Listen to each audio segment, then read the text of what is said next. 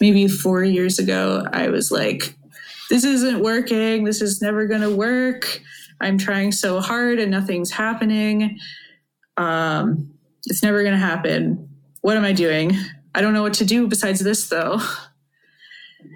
So I guess the theme here is like trusting in the universe that things will work out as long as you put in energy. The energy goes somewhere.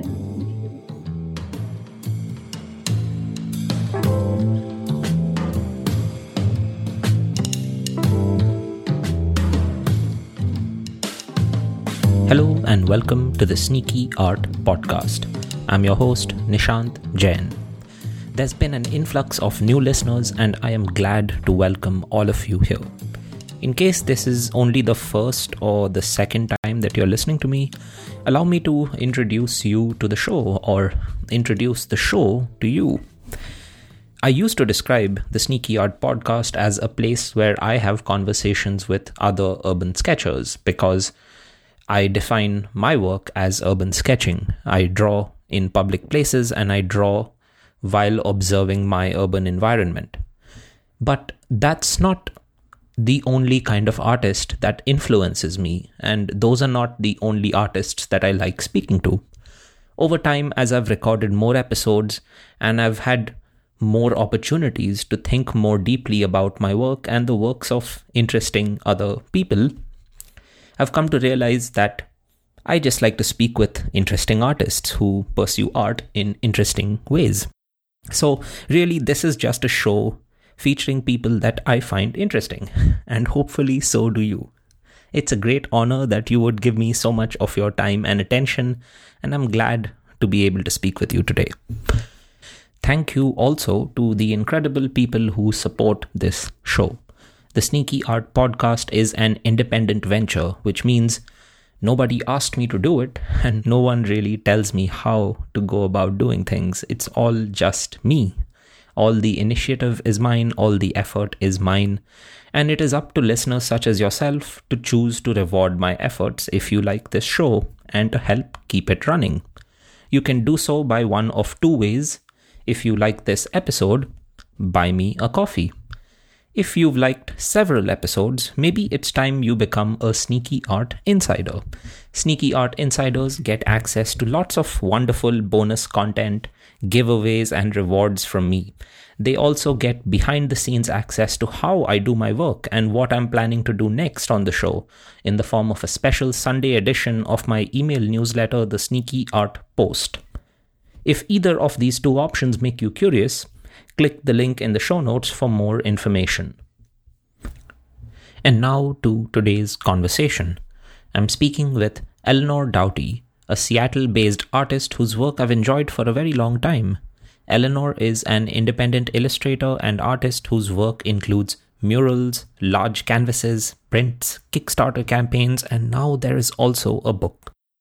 How does the independent artist life work? What are the choices and decisions that she must make? Are there guidelines? Is there a set of best practices? I had many questions and I was curious about many things. But most of all, I was curious about how Eleanor decides to do the work that she does. You see, being an independent artist above all else is about this: having lots of things you enjoy doing and finding a way to make people pay you for it. Your path is decided by your curiosities, your interests, your skills, and your curiosities. Yes, I said it twice because curiosity is about twice as important as everything else. I hope you enjoyed this conversation.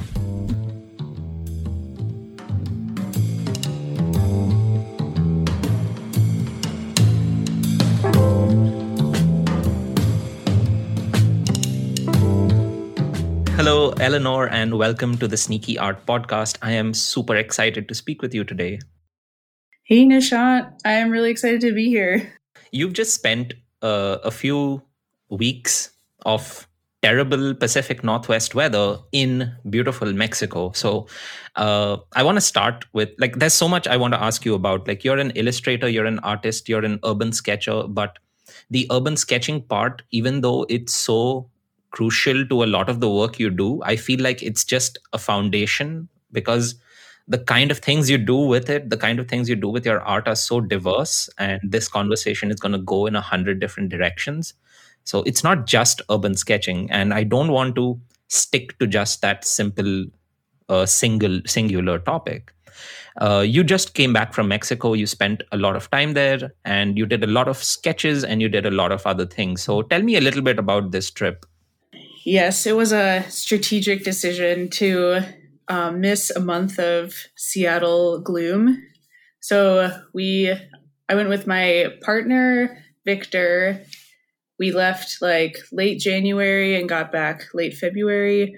And a bunch of friends came and visited us as well. We got like a big Airbnb, so a few people were crashing at a time. I've never taken a trip quite like that before, where I was only in one city for so long. We were just in Mexico City. And so people were like working from home and then going out at night. And I was mostly going out and sketching during the daytime and doing a little work as well. But before COVID, I would try to do like a longer trip once a year. It really like helps me develop my urban sketching voice and find new techniques. I don't like plan to really work on anything. I just go and see what happens, because it's always really interesting and surprising what each place has to teach me. And it was a really amazing place to explore and sketch. There's like so many museums there. The center is incredibly beautiful with all this modern but like charmingly distressed architecture and like so many mature trees. I couldn't believe how many trees there were. It was just so beautiful. And like all the restaurants are nice. I worked on my Spanish a lot. Filled up a sketchbook and made a bunch of paintings. Yeah. I like what you just said about being in one city for a really long time, because most of the traveling I do especially if I'm going to a foreign country, I'll tend to see more than one city, even if it's just a shorter trip. I don't think I've often spent time in just one city. And you spent nearly a month. So what does that do to spend your time in one city for a month that you don't know?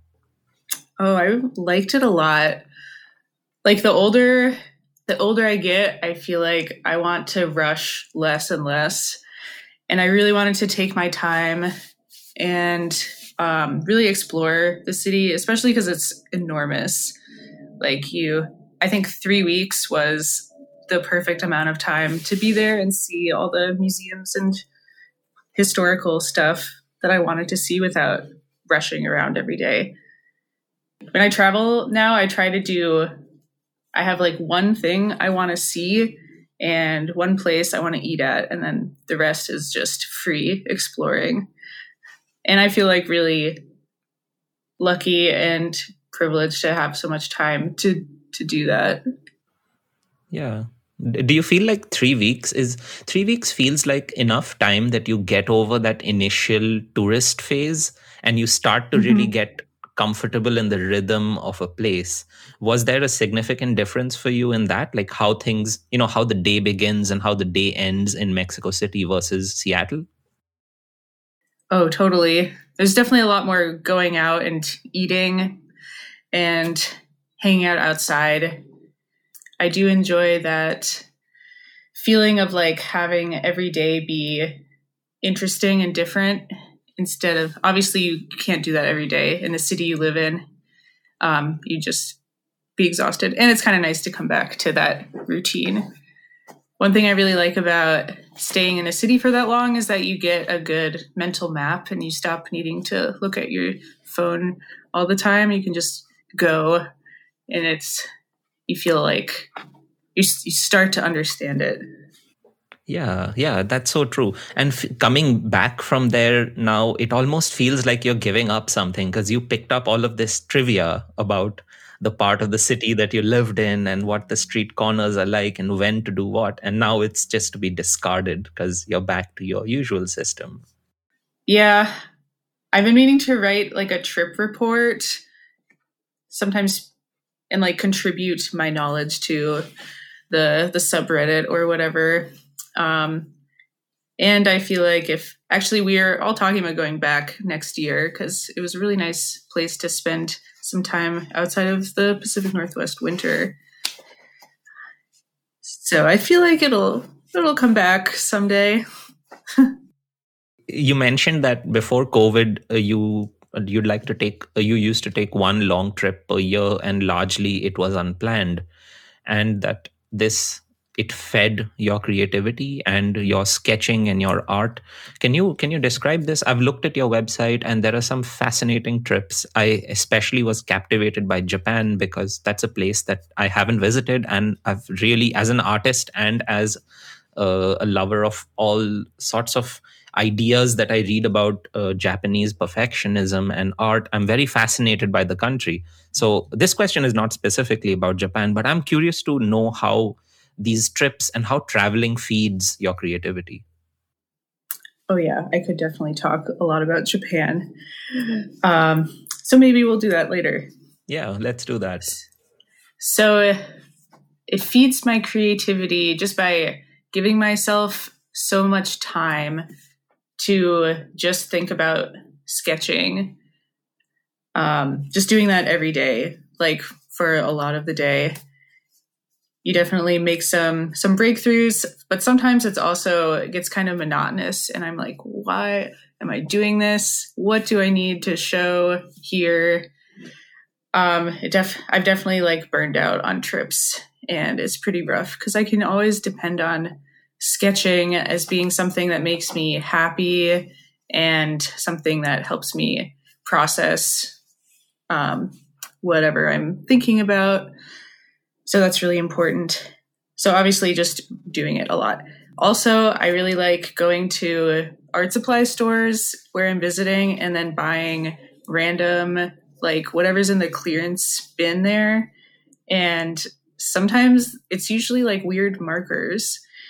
And using those tools helps me have like these breakthroughs of using new materials in new ways.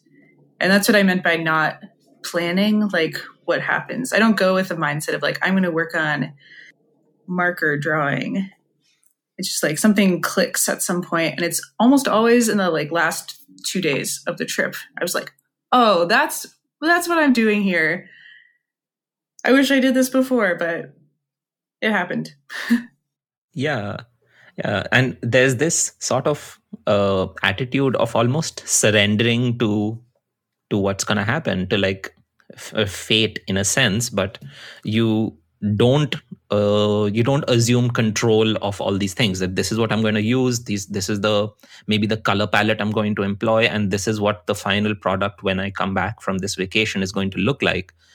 And there's a bit of liberation here, not having to plan it, but it also, like, it occurs to me that it also needs a lot of courage to not plan it, and to leave it to, to sort of have faith that you will find something that will be good and it'll work.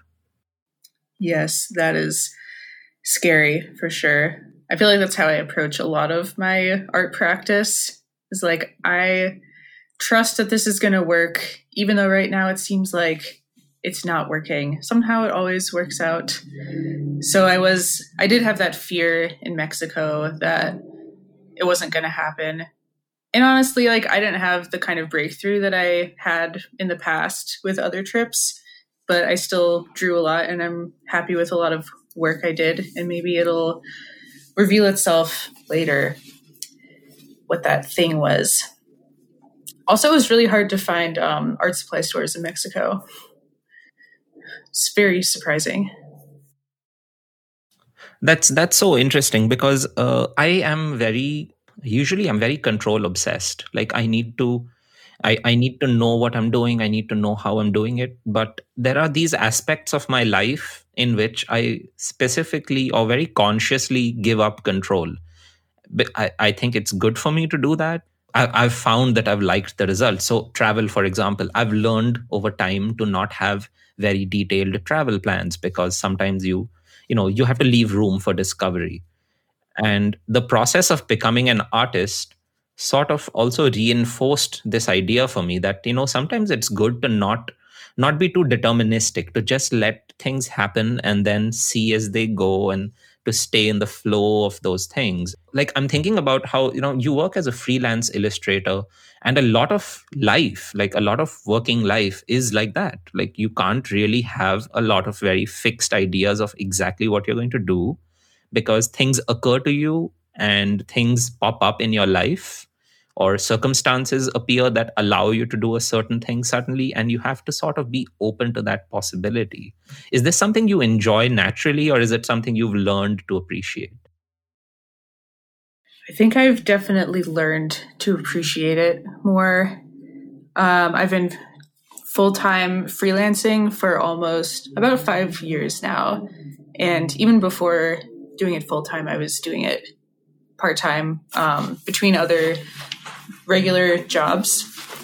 And it is really terrifying because the feast and the famine, that whole concept is really, really real. Like, you will get so many inquiries in a month, and then the next month there'll be nothing. And you just really have to trust that there will be more. There's abundance in the world. Sometimes I'm still like, well, I guess that was it. That was my career, and everyone's just moved on. And then there will be a deluge of emails in my inbox one day. It's so weird how that happens. I'm glad to hear it's not just me, because I think this is exactly how it's been for me already this year. Like, I feel like there was a flood of inquiries in early January, and I was super busy with lots of things, and they're sort of I'm finishing them up now, but there hasn't been more stuff coming in at that same rate. And a part of me is worried, and a part of me has learned that you just can't predict these things. It could suddenly happen, and these are just forces outside your control. Yes. Mysterious forces. Yeah. And I feel like this is just the job description in being a freelance artist of any kind. So why would anyone choose to do that?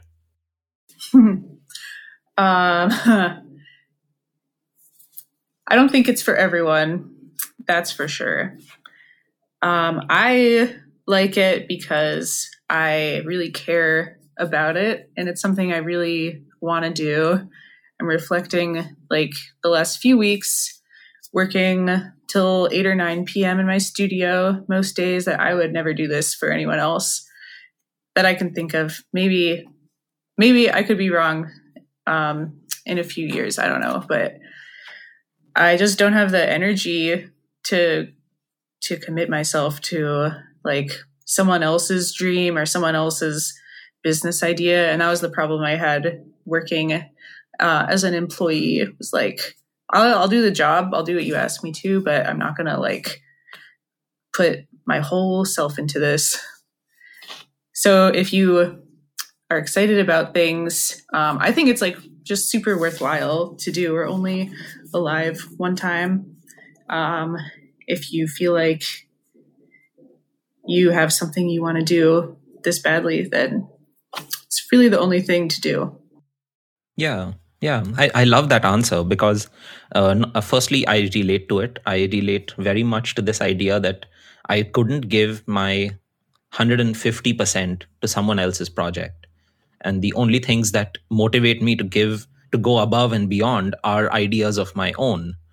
And that brings me to the second part of this. It feels almost essential that a freelance illustrator then be a person who has a lot of different kinds of ideas that want to be realized, and they're almost looking for spaces where they can do it. Like, can I do it as part of this commission? Can I express this thing that is inside me as part of this travel trip, or as part of this Kickstarter?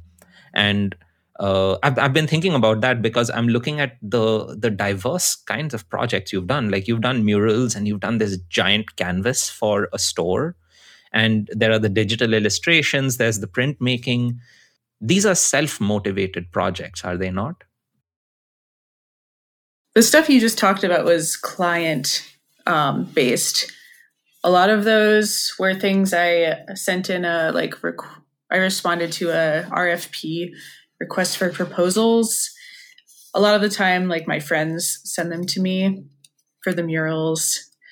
So yeah, I like that you said finding a space for these ideas in the world, because I feel like this is what's happened to me in the last few years, is that my landscape work and my urban sketching work has started to find clients who want that for their business.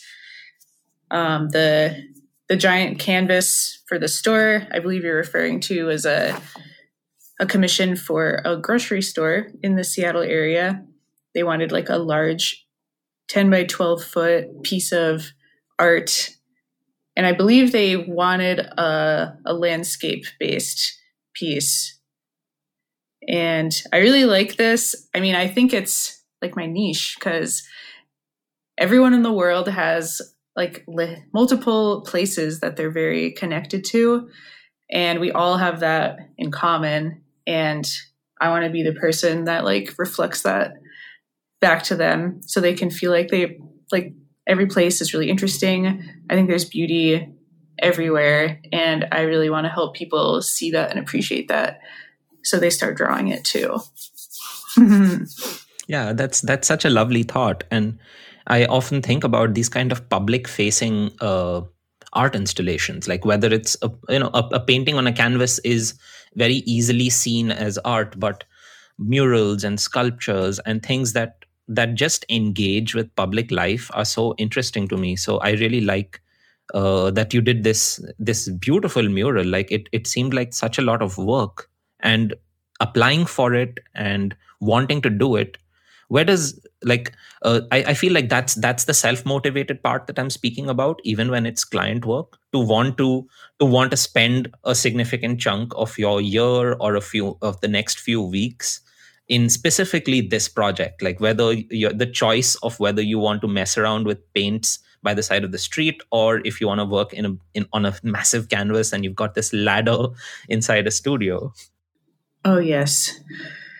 Well, just economically, it's better to do one project for a few weeks than bouncing around little projects all the time.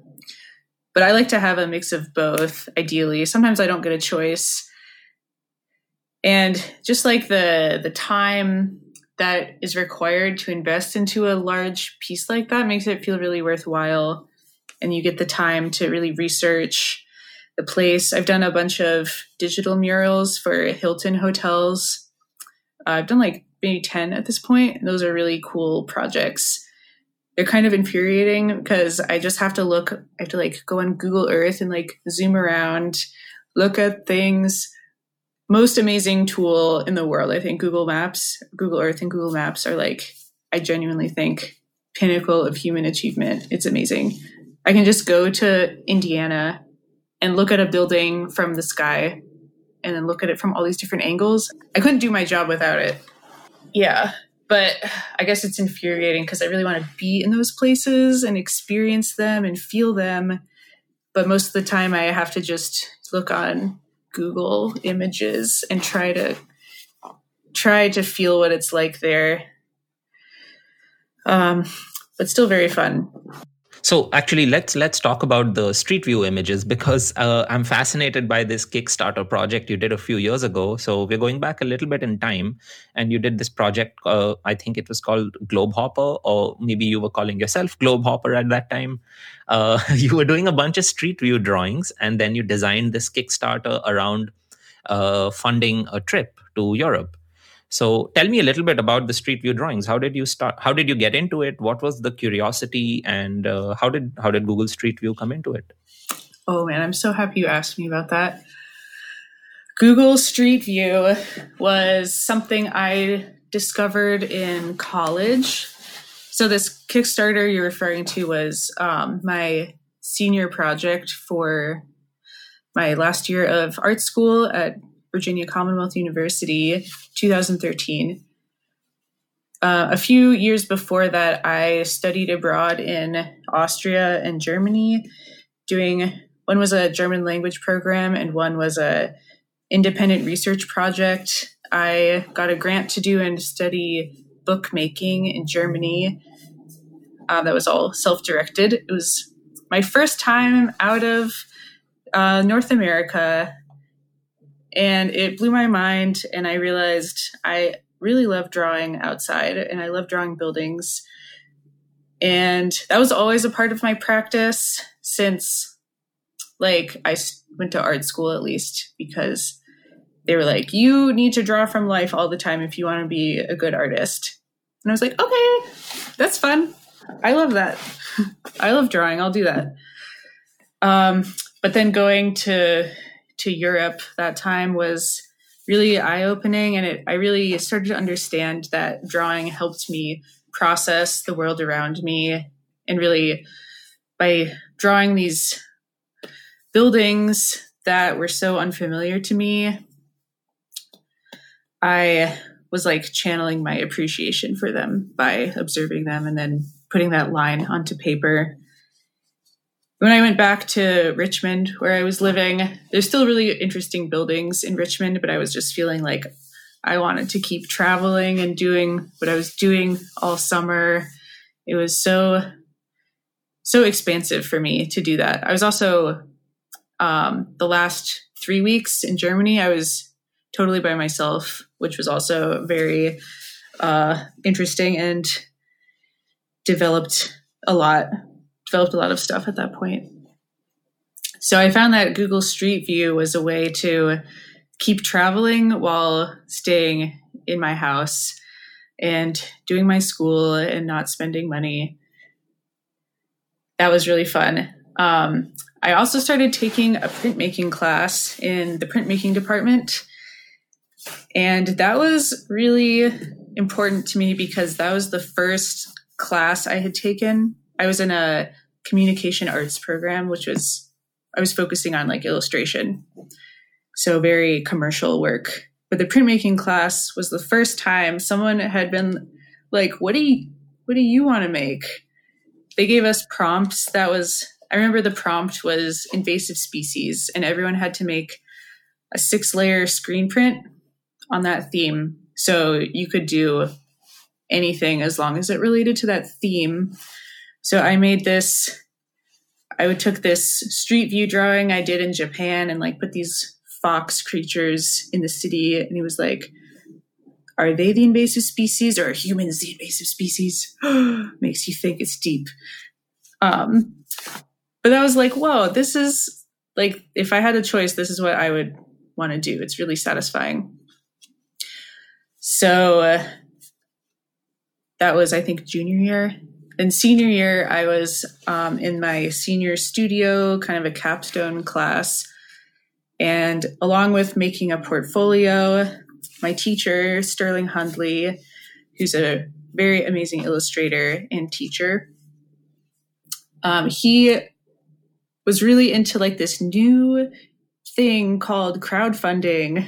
And he was really excited about the democratization of funding projects. And he was like, you don't need an agent or anyone. You can just go get the money yourself directly. There's no gatekeepers. And we were all like, whoa, that's so cool.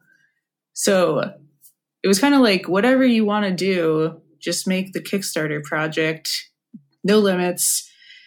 And I was like, well, if I could do anything, this is what I would want to do, is like go to Europe and do more drawing and see the world and travel. And what better way to like explain that idea than to travel the world and street view and draw what I see there to kind of show people what I would want to do or like what that would look like. And as far as I know, I think I'm the only person who actually launched the Kickstarter project. Launching it wasn't a requirement for the class. You just had to make something. I was kind of like, what? You guys, why didn't you do it? Like, this is so cool. So 2013, I graduated and then I launched the project. The rewards were all like a book of work that I've done for this project. I did a bunch of silkscreen prints because I was still taking printmaking classes and was like working in the printmaking lab at that point. So I had a lot of freedom to just use the equipment, which was amazing. Best part of art school is just using all the stuff. I also did, at a higher level, people could request a location, and then I would do a print of that location and include it in the whole body of work. By the way, this is all online still. You can check it out. But okay, so I did all that work and then started feeling extremely panicky because it wasn't really, there was like a big burst at the beginning and then a little trickle of backers. I think my goal, I don't remember what the goal was. It was like $4,000 or $5,000. Yeah, I think you had a stretch goal of 5.5. Yeah. Pretty, not a crazy amount of money for Kickstarter. Kind of a crazy amount of money to ask people to fund my European excursion, but whatever. I realized that I do not like asking my friends and family to fund my dreams and got a lot of anxiety around posting this a lot on my Facebook. I don't even think I had Instagram at that time. But then an amazing thing happened, which was Kickstarter featured the project on their front page. And I got most of the way there. I think I like cried when I saw that. I was so happy. Not just because it got more attention, but because the Kickstarter people gave it like that validation of featuring it. And I had no idea they were going to do that. So thanks, Kickstarter. It got funded. So I traveled in Europe for 2.5 months with my partner at the time, who's also an artist. And we saw a lot of amazing cities, drew a lot. I kept this very detailed blog the whole time for the Kickstarter backers so they could see what was going on. Mm-hmm. Yeah, that's so interesting because like I really resonate with what you said about the anxiety of asking or just raising money from your immediate circle. Like I feel that, like I feel like a little cringy doing that myself. And so I'm curious, how did you visualize this? You don't have an Instagram at this point, so you don't have this online audience that you can count on as fans. So what were some of your thoughts? Like how did you initially try to reach out to people or to reach to get news out about your Kickstarter? Yeah, times have really changed since 2013. No Instagram, no mailing list. It was a lot. I was more active on Facebook. So I had Facebook and I had a few thousand followers on Tumblr, but people don't really spend money on Tumblr. So I don't think I got much help from that. A lot of it was just people on Kickstarter that just hang out and like to back projects, apparently. Because you can see where your traffic comes from. And I remember about half of it came from random people on Kickstarter. And some of those people still follow me and like comment on my stuff. And I remember them. They were there back in the day. Mm-hmm. Yeah, that's so interesting. You built usually people would say that you should take your audience to Kickstarter, but you also built an audience on Kickstarter and then brought them to the rest of your work. Yeah, I've always been surprised how people find me, because it's a lot of people have found me just on Etsy, where I sell prints and stuff. You just never know who you're gonna reach by posting in unexpected places. Because you think like Instagram is quite saturated anyway. Yeah. And I was quite surprised to see that you still post on Tumblr, because I had assumed Tumblr had died 5 years ago. What's the deal? Is Tumblr still alive? Oh my God, I love Tumblr. It's so funny. It's like there's the ads. Apparently they can't really sell ads, so you just get like very strange things. It's nice to not be targeted at all. I mean, I like scrolling on it. I never left. I don't really know why people left, to be honest, because nothing really better has come along.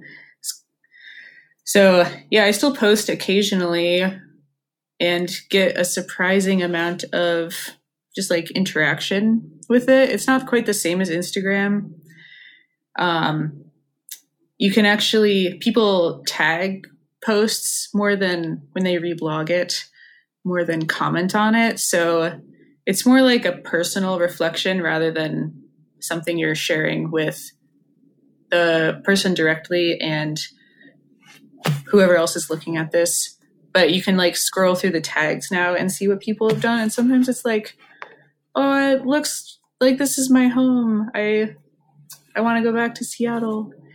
Also, there's no clout. You can't see how many followers anyone has. And that's actually really nice. There's no influencers. It's just really simple. And I have no expectation of like anything coming out of it. I just have been doing it for like 11 years at this point. And I was actually scrolling back through my archive yesterday. I started posting there when I was still in college, like 2011. And you can see the whole journey. I don't know if you got that far back. I went pretty far back. I don't think I went till 2011, but I went pretty far back.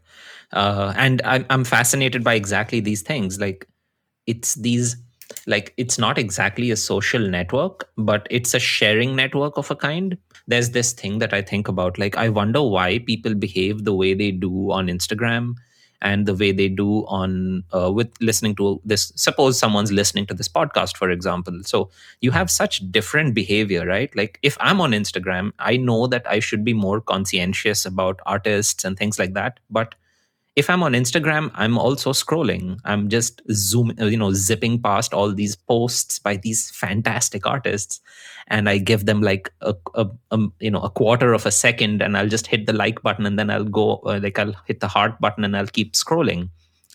But that's not what I want to do. And I try to think about how different platforms sort of make us behave in a certain way. So what I liked about what you just described about Tumblr is that because you can't be an influencer and because there's no way to acquire that kind of clout, it does not incentivize that kind of behavior. You get only, let's say, genuine posters. Like you don't get people posting in order to build a following. Would that be correct? Yeah, it's such a weird situation because, I mean, generally people are like, what? Your Tumblr is still alive? So, like, what do you get out of posting at a place like this where you can't, there's nothing to get really? It's very pure. Yeah, that's so true. You mentioned when we were just talking about starting the Kickstarter, you mentioned that nobody else in your class actually launched the Kickstarter, and you did. Why do you think that was the case? That's such an interesting situation. I wish I knew. Well, I don't want to like generalize my class, and I don't know what people's personal situations were. But like I was very ambitious, we can say.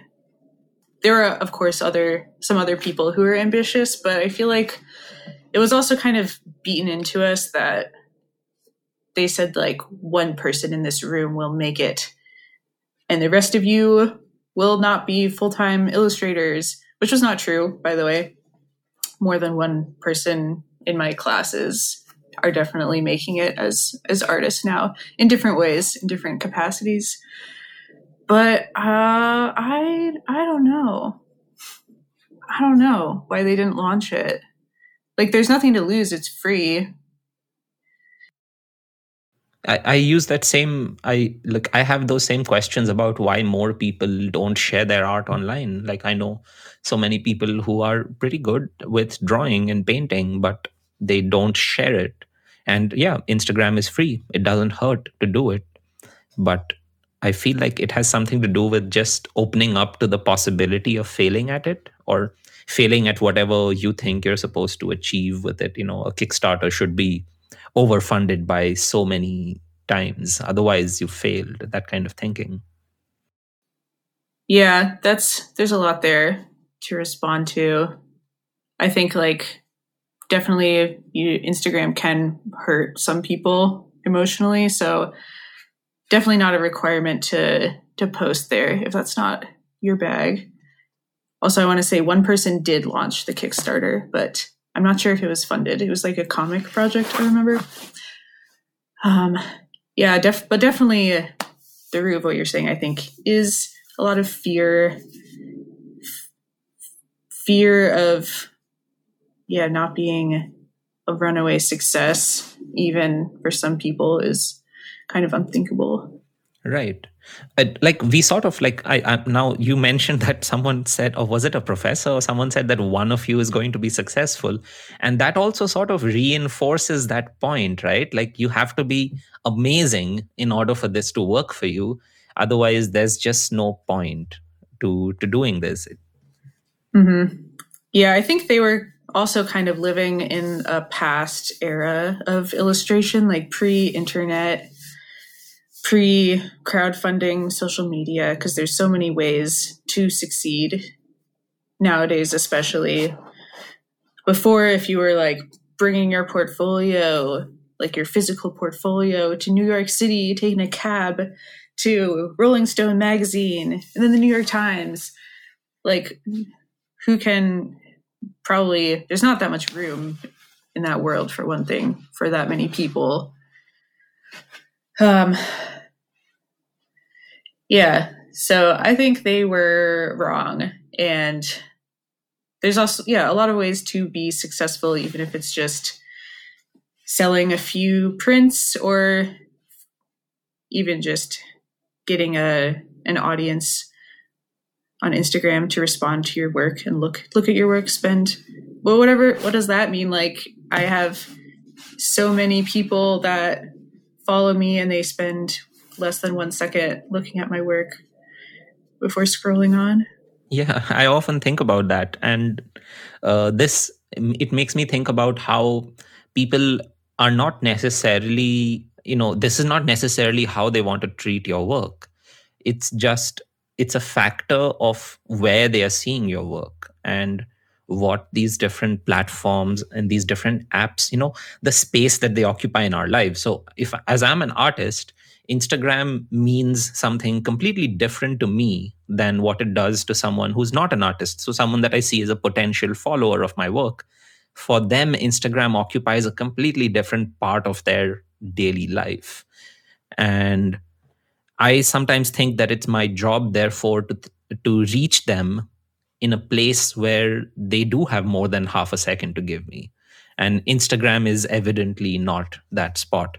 Anyway, I wanted to. So you had a successful first Kickstarter run, and I'm curious to know, after this, what were some ideas you took away from the success of it? Like, there's of course the reward that you were able to do this trip, but as an illustrator, as an artist, what did it give you to have this successful Kickstarter run? Well, I also want to say that after I graduated from this illustration program, I did not want to do it as my job. When I had like little commissions, I had really bad anxiety about doing it, and I did not enjoy the process at all, and realized that was like doing it for money is not the same as doing it for myself. And it just wasn't worth it to struggle that much for like the famously low pay of doing it. So I decided I wanted to be a window display designer or something like that, like a immersive sculpture experience maker. So that was my desire. I made a separate portfolio for that after school. But after I got back from the Europe trip, I started applying to jobs and not getting jobs, living at home with my supportive family. I became a ceramic teacher. I was a pottery instructor.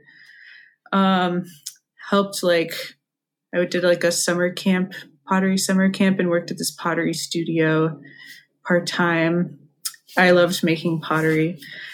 I wish I still had that in my life. So definitely wanting to do like creative things and getting a little traction in the freelance illustration world, because I still thought it was cool to do stuff like that.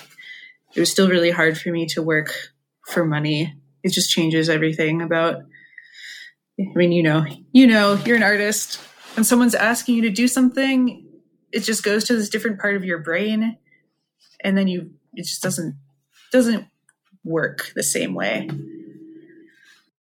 Yeah, I recently, actually, that episode's going to come out later this week.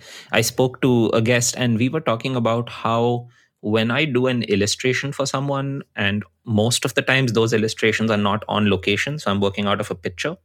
And for me, that's already like a second level, like a lower level of work. Like I feel like my best work comes out on location.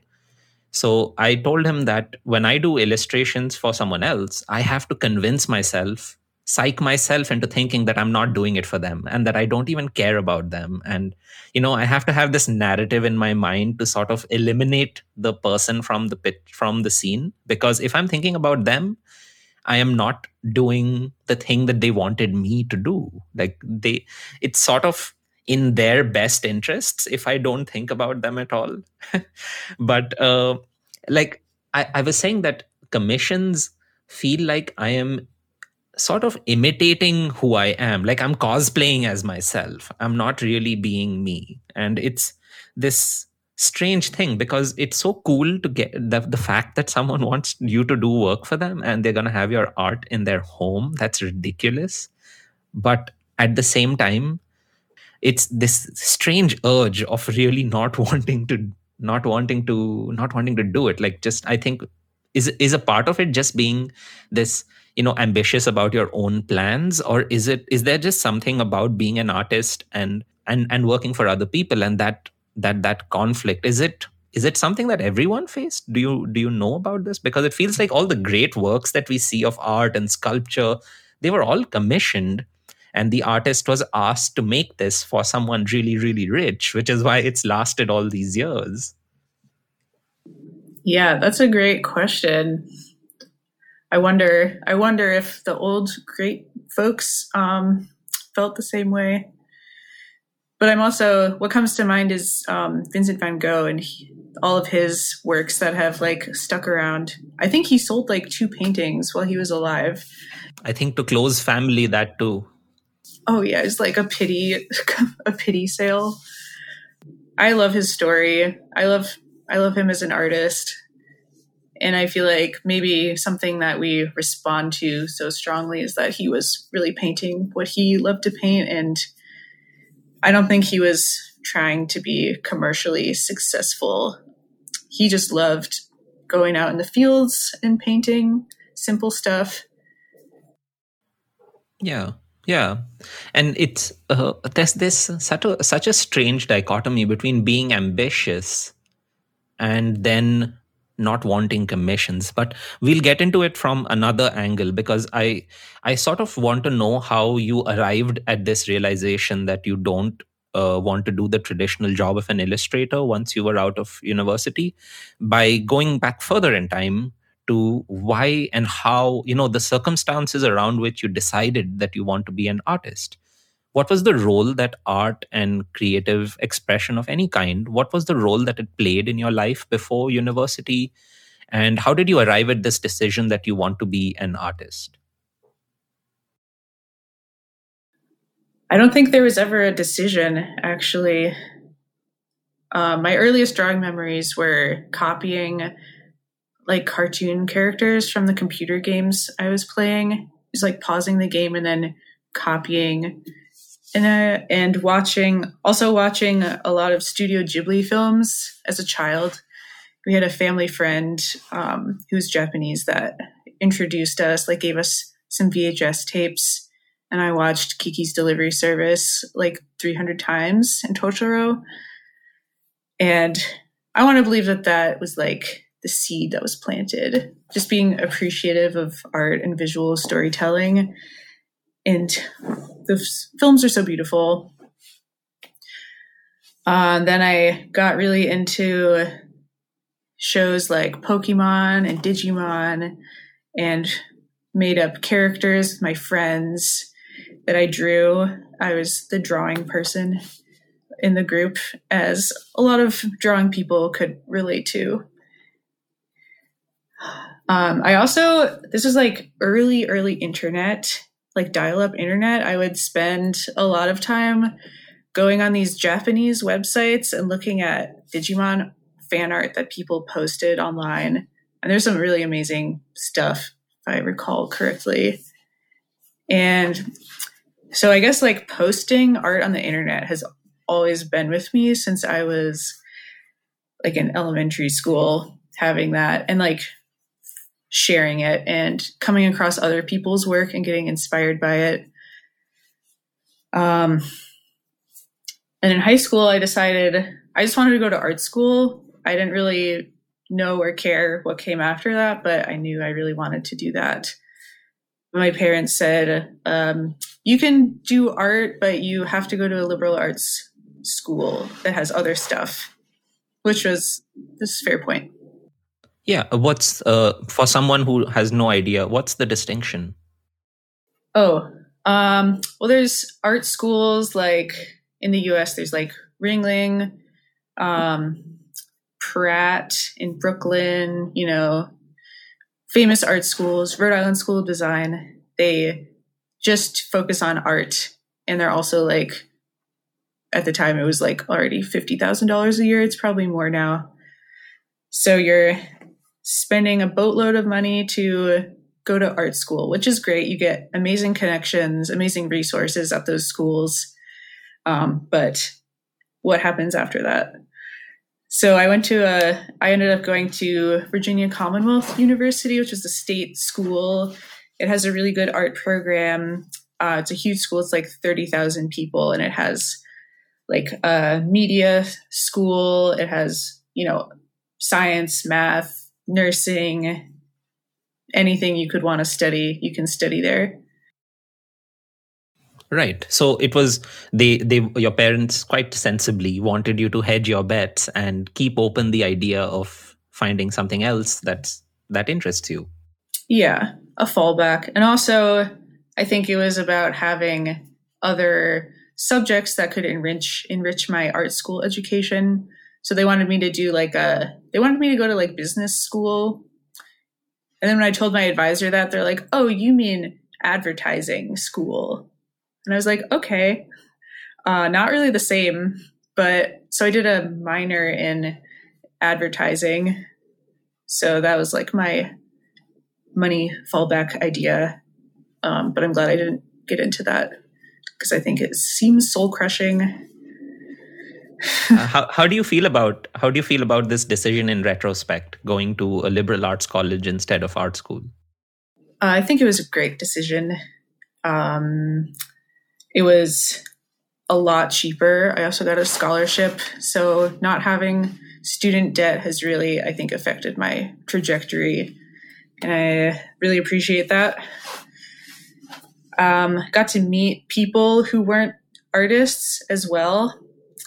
And because the art school itself wasn't so saturated with like diehard art people, there was a lot of room to really get opportunities. Like I was talking to my friend Emily, we were talking about this study abroad grant I mentioned earlier. It was like a few $1,000s. You propose a project, and then so she and I both got it. And she said when she applied for it, the year after I did it, she was the only one who applied for it. So they were like, you have to like change some things with this application, but we're going to give it to you because no one else applied. Oh my gosh. Which is amazing. It's like free money. You just have to get it. I don't know. It was probably like also a failure on the school's part for not advertising it or something. It was kind of disorganized, I would say, in our department. So you mentioned entering university with this vague notion that you wanted to be an artist and not having this, real picture of what that means. Like, what does that mean day to day, week to week?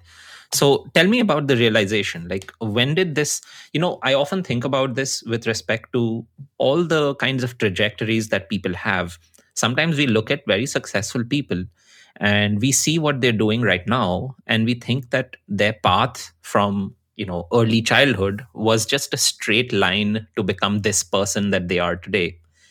And the more I speak to fellow artists in the urban sketching community, I've come to understand that that's not what happens. Like, people go in all kinds of directions, and the path that they've taken is anything but a straight line.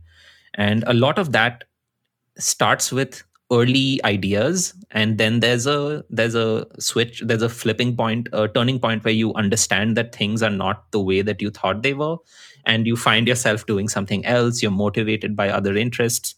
So tell me a little bit about this, like wanting to be an artist and then sort of getting a better idea of what it means to be an illustrator, and deciding that you might not want it. Yeah, at some point I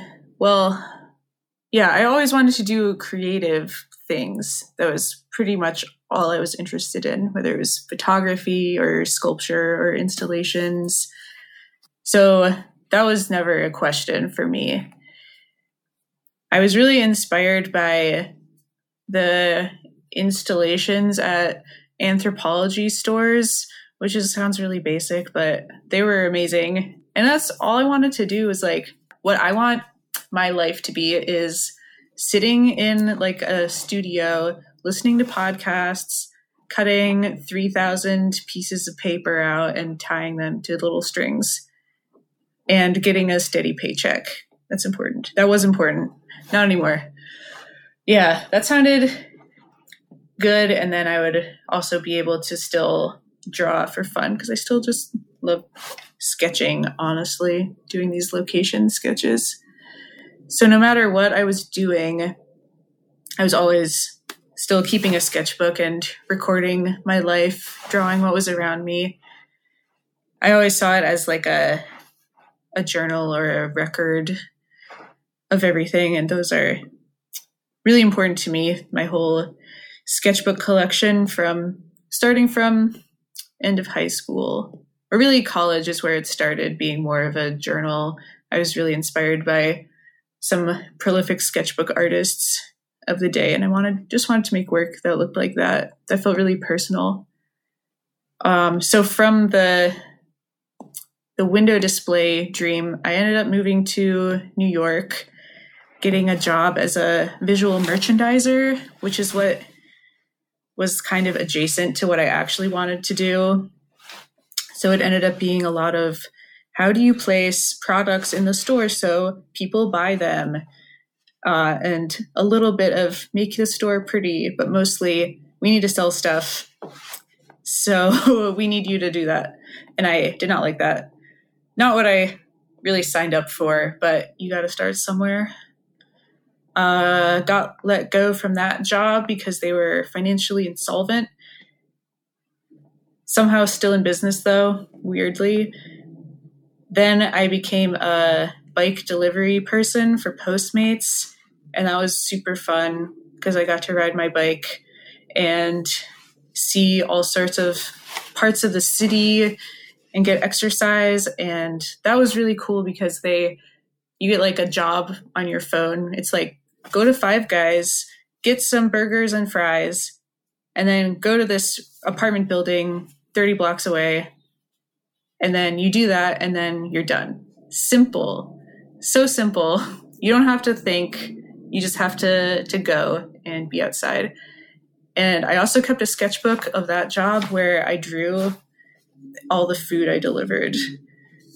A lot of it was just from imagination, because I wasn't like leaving the box open to get cold and stuff. But like while I was waiting, or while I was on the train that evening, I would draw all the food I delivered. So just This is, by the way, an excellent Studio Ghibli movie right there. A delivery person who is imagining the food that they're about to deliver and making drawings of it. I can totally see that. Yeah, that's that. It would be such a great story. This can be Kiki's Delivery Service Part 2. Yes. Oh, that is such a good movie. So I know. flattering. I am ashamed to admit that I came to Studio Ghibli work very late in life, and only last year I saw Kiki's Delivery Service. And that movie is just like, I love the fact that the story is utterly predictable, but I don't like, that's not the hook. Like, it's not that I can't tell what's going to happen next, or that's not the reason why I'm watching just because it's so beautiful. It's just little bits of beauty all over the place, and this lovely magical world where things are happening. Like, I just loved that movie. It was such a great day, the day that I saw that film. Oh, yeah. Yeah, the day you see a Ghibli movie for the first time is always a great day. That also reminds me of like having a non-linear path to your dreams. Like she's a witch, but she also finds these other jobs that create like her life, her reason for being in this place, and enables her to meet all these interesting people. And she also has like a burnout moment, which is real. She's like, I don't know why I'm doing this. It's not working anymore. The magic isn't working, and I don't know why. That definitely feels very relatable sometimes. Yeah, let's keep moving forward. So there's the Postmates, and what's the path from there to becoming an illustrator again? Okay. Well, I felt like I was going to die if I kept doing bike delivery because it's incredibly dangerous. So I eventually got another semi-display design job at West Elm at a store, not at the office.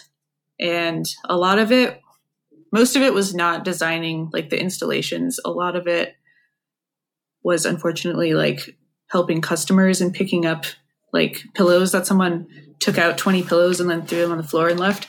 But it was also arranging the floor plans and creating these spaces with the furniture and the plants and the wall textures. And I feel like in some ways that helped me become a better painter and illustrator by being able to think about these different ways of arranging compositions. From there, I became a visual merchandising consultant for the Body Shop, which sells skincare products. It was very random, but that job was cool because it paid really well. I didn't have like hours that I was working. It was like more like once a month they would tell me, we're sending you to a mall in someplace in the US. And then I would go work in the mall for like a week or so, a few days, like 7 p.m. to 3 a.m., installing the store, sleep for a few hours, and then like go out in the city until I had to go to work. And because I didn't need to be back in the office or anything, I would like book a different hotel and explore and do paintings and drawings in these cities. That was such a cool opportunity to do that. And I was also freelancing illustration at that time. So it was always a balance of job to freelancing. And it just kind of worked out that I had less and less job and more freelancing until that store was bought by some other company and they never asked me to do anything else. It was the same time I moved to Seattle as well. And I applied for jobs here, but never got hired and ended up just never working for a company since then and doing art full time. So the universe just let me have this one. Right. The freelance jobs, like the illustration jobs, was it something that came your way? How, like, this transitioning from it being a thing that you also do to it being the thing that the only thing that you do? What was that process for you? Were you plagued by self-doubt at any point? Like, I feel like there's so much like, again, this notion of trajectories that we're supposed to follow. So being somebody who has not been doing this sort of thing since she graduated from university, and then to sort of bring it back into your life in a big way, was there were there any doubts and hesitations that you had to overcome? Did you have ideas that you needed to defeat about what it means to be an artist? Mm-hmm. Part of what made it possible was having an Etsy store. I started around the same time I started Globe Hopper. That was because I had a friend who was pestering me to start one because she wanted to buy prints. And I was like, well, it seems like a good idea. And still doing that today. So that's also been increasing throughout the years as like just diversifying income streams. I did have to take one art business class in college, which was really nice that they made us do that. And that's something they talked about is the 80-20 rule. If you don't do anything about it, 80% of your income will come from 20% of your clients. Or maybe it's 80% of your income comes from one client and 20% comes from everyone else. I think the 80-20 rule is superb because it can be interpreted in like a million ways. I've heard, like, you just told me two interpretations of the 80-20 rule, and both of them kind of sort of sound like they could work. But there's another one that so for example, there's an 80-20 rule or a 20-80 rule that I apply to being a podcaster, that ideally I should be speaking for 20% of the time and the guest for the 80, and that would make it a good, keep the focus on the speaker, and it would be a good practice. But the 80-20 principle, I think, is that 80% of your success is going to come from 20% of your work. So it's like a few things you do are going to be the big movers that enable you to do the other things that you want to do. Yeah, that feels really true. I like that you're also applying it to your podcast. I totally see that now. Let's see. I lost the train though. What were we speaking of? I'm curious about this decision to become a freelance illustrator. What were the things that came easily to you, and what were the things that were difficult for you that you had to sort of force, like very consciously imbibe as a practice or as an attitude? Yes. I guess what was hard, what's easy is working a lot for me, like following leads, following up with people, sometimes hunting down gigs. I used to look on Craigslist for stuff. I've gotten a bit of work from Craigslist. So being proactive, being responsible with communication with people. Sometimes, a lot of the time, if you send like double emails, if someone's not responding, you actually get a lot of stuff that way by following up, because some people need that. And I'll be that person to double email sometimes. What was hard for me was not being able to control when I get to reap the rewards of all of this work that I'm doing. There was definitely, I can think of a few times in the last, maybe 4 years ago, I was like, this isn't working. This is never going to work. I'm trying so hard and nothing's happening. It's never going to happen. What am I doing? I don't know what to do besides this, though. So I guess the theme here is like trusting in the universe that things will work out as long as you put in energy. The energy goes somewhere.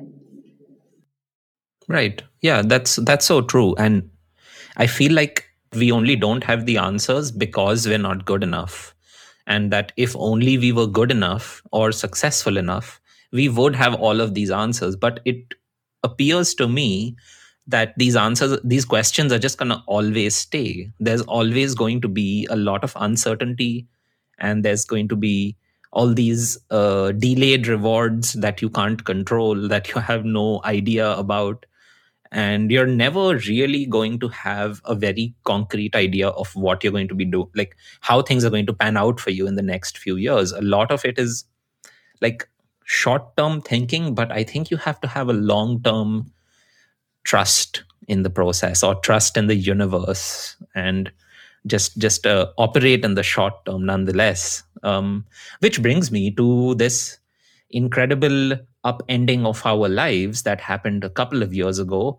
How has COVID impacted the freelance work lifestyle for you? Was it like, of course, I'm sure it was a shock, but what I what I'm interested in here is that, when we are working just by ourselves, there's a lot of damage we can take from something that completely changes everything, but there's also a lot of opportunity to sort of pivot around it. Like, you have great flexibility if you're just a single person doing your work.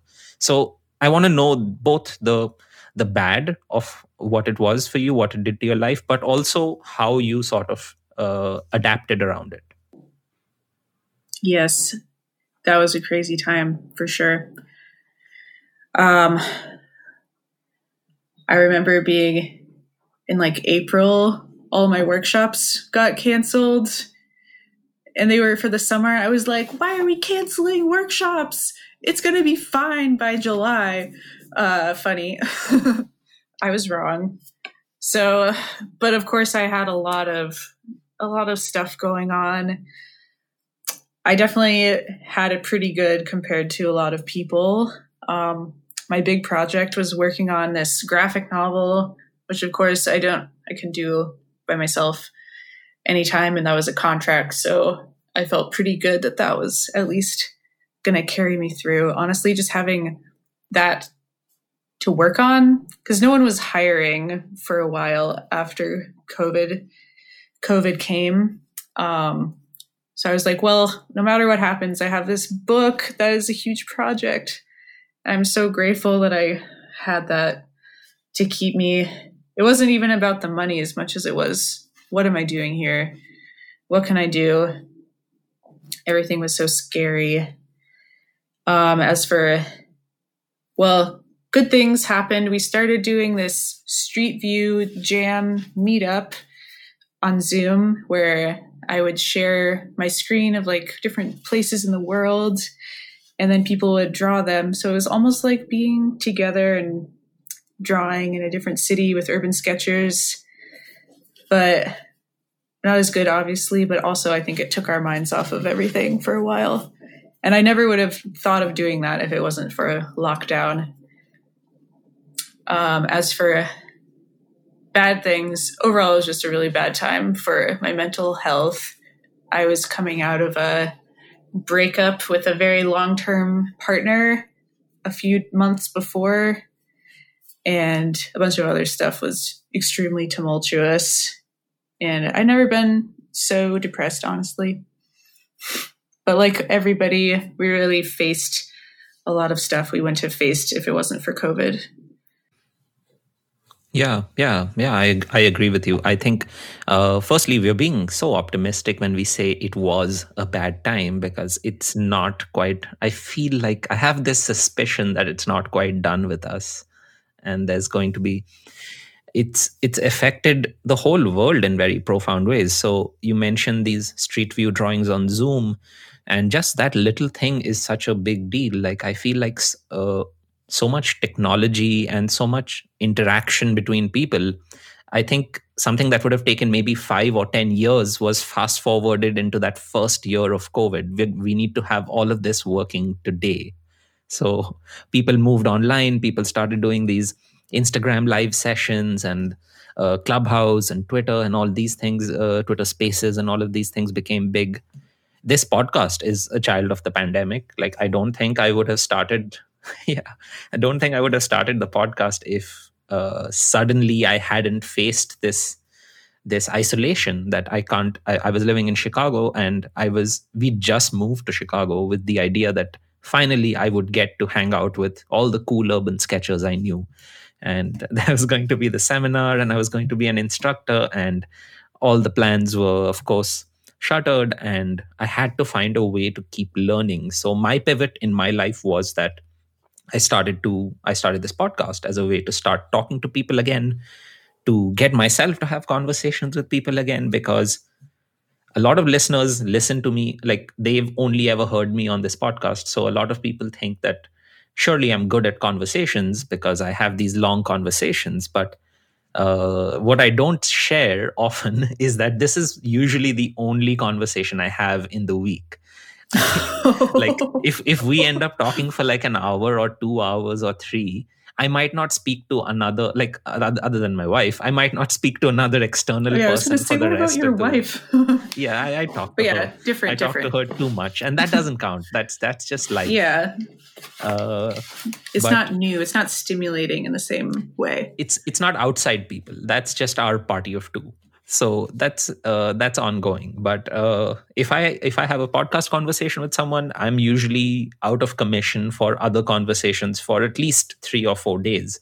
So next week is going to be interesting. I'm recording 3 episodes that week.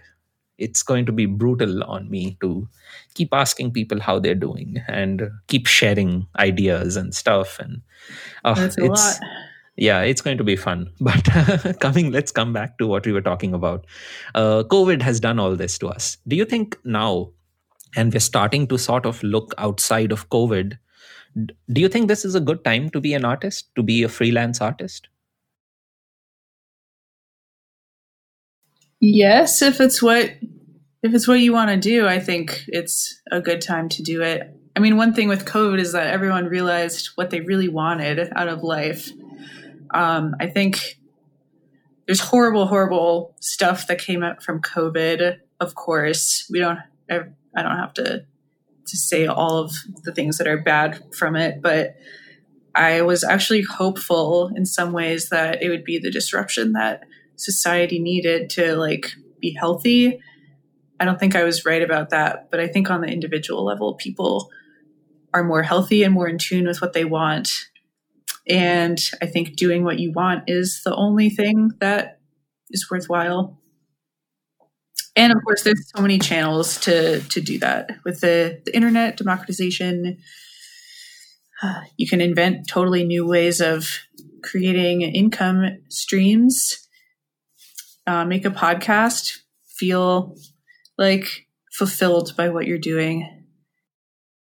Yeah, you're so right. Like that, it absolutely has worked out that way on the individual level. I feel there's this phenomenon that's being talked about as the Great Resignation, which is that masses of people, not just in entry level positions, but even in middle management, are quitting their jobs because they've just reevaluated what their life is about, and they've had to confront mortality in a way that people in their 20s and 30s usually don't have to at such a scale. And it's making them think about what they want to do with their life, and people are moving in all kinds of different directions suddenly. And I, for one, hope that this will help us as a collective. The fact that at an individual level, more and more people are thinking about such things. Yes, totally agree.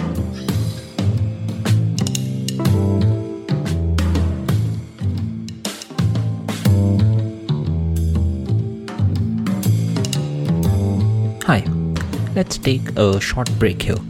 There are a couple of things I want to share with you. To begin, this week I shared the postscript segment of my episode with Sandy Hester with my newsletter audience. The Sneaky Art post is the best way to stay in touch with this podcast and with the rest of my work. It is also a great way for me to send you stuff, such as the postscript segments of these conversations.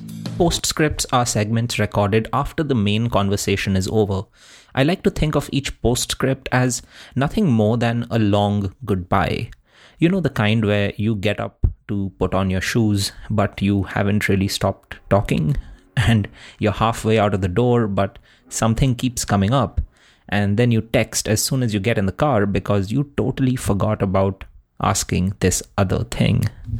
There's no script to these postscript conversations, and it is not pre-planned.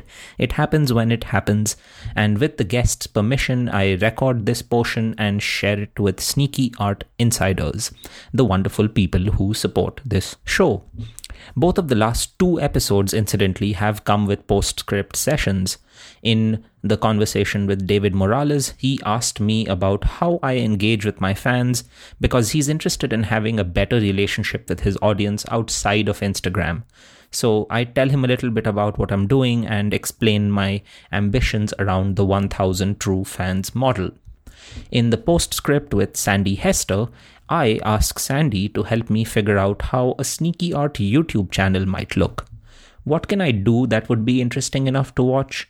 And what can I do that I will be able to keep doing?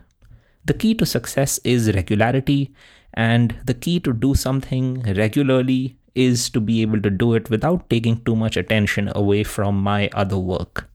So we come up with some great solutions. If you've been curious about YouTube for yourself, or to just know how YouTubers kind of manage this incredible workflow, or if you just want to really listen to more of Sandy, find the link in the show notes. Both of these postscripts are only temporarily available outside the paywall.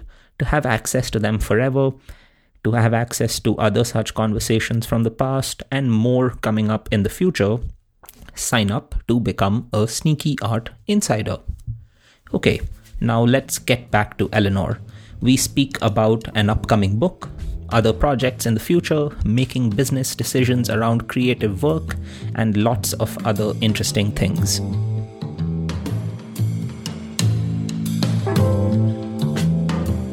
So tell me about this graphic novel project. Is this the one that's about to release very soon? You'd been working on it since COVID.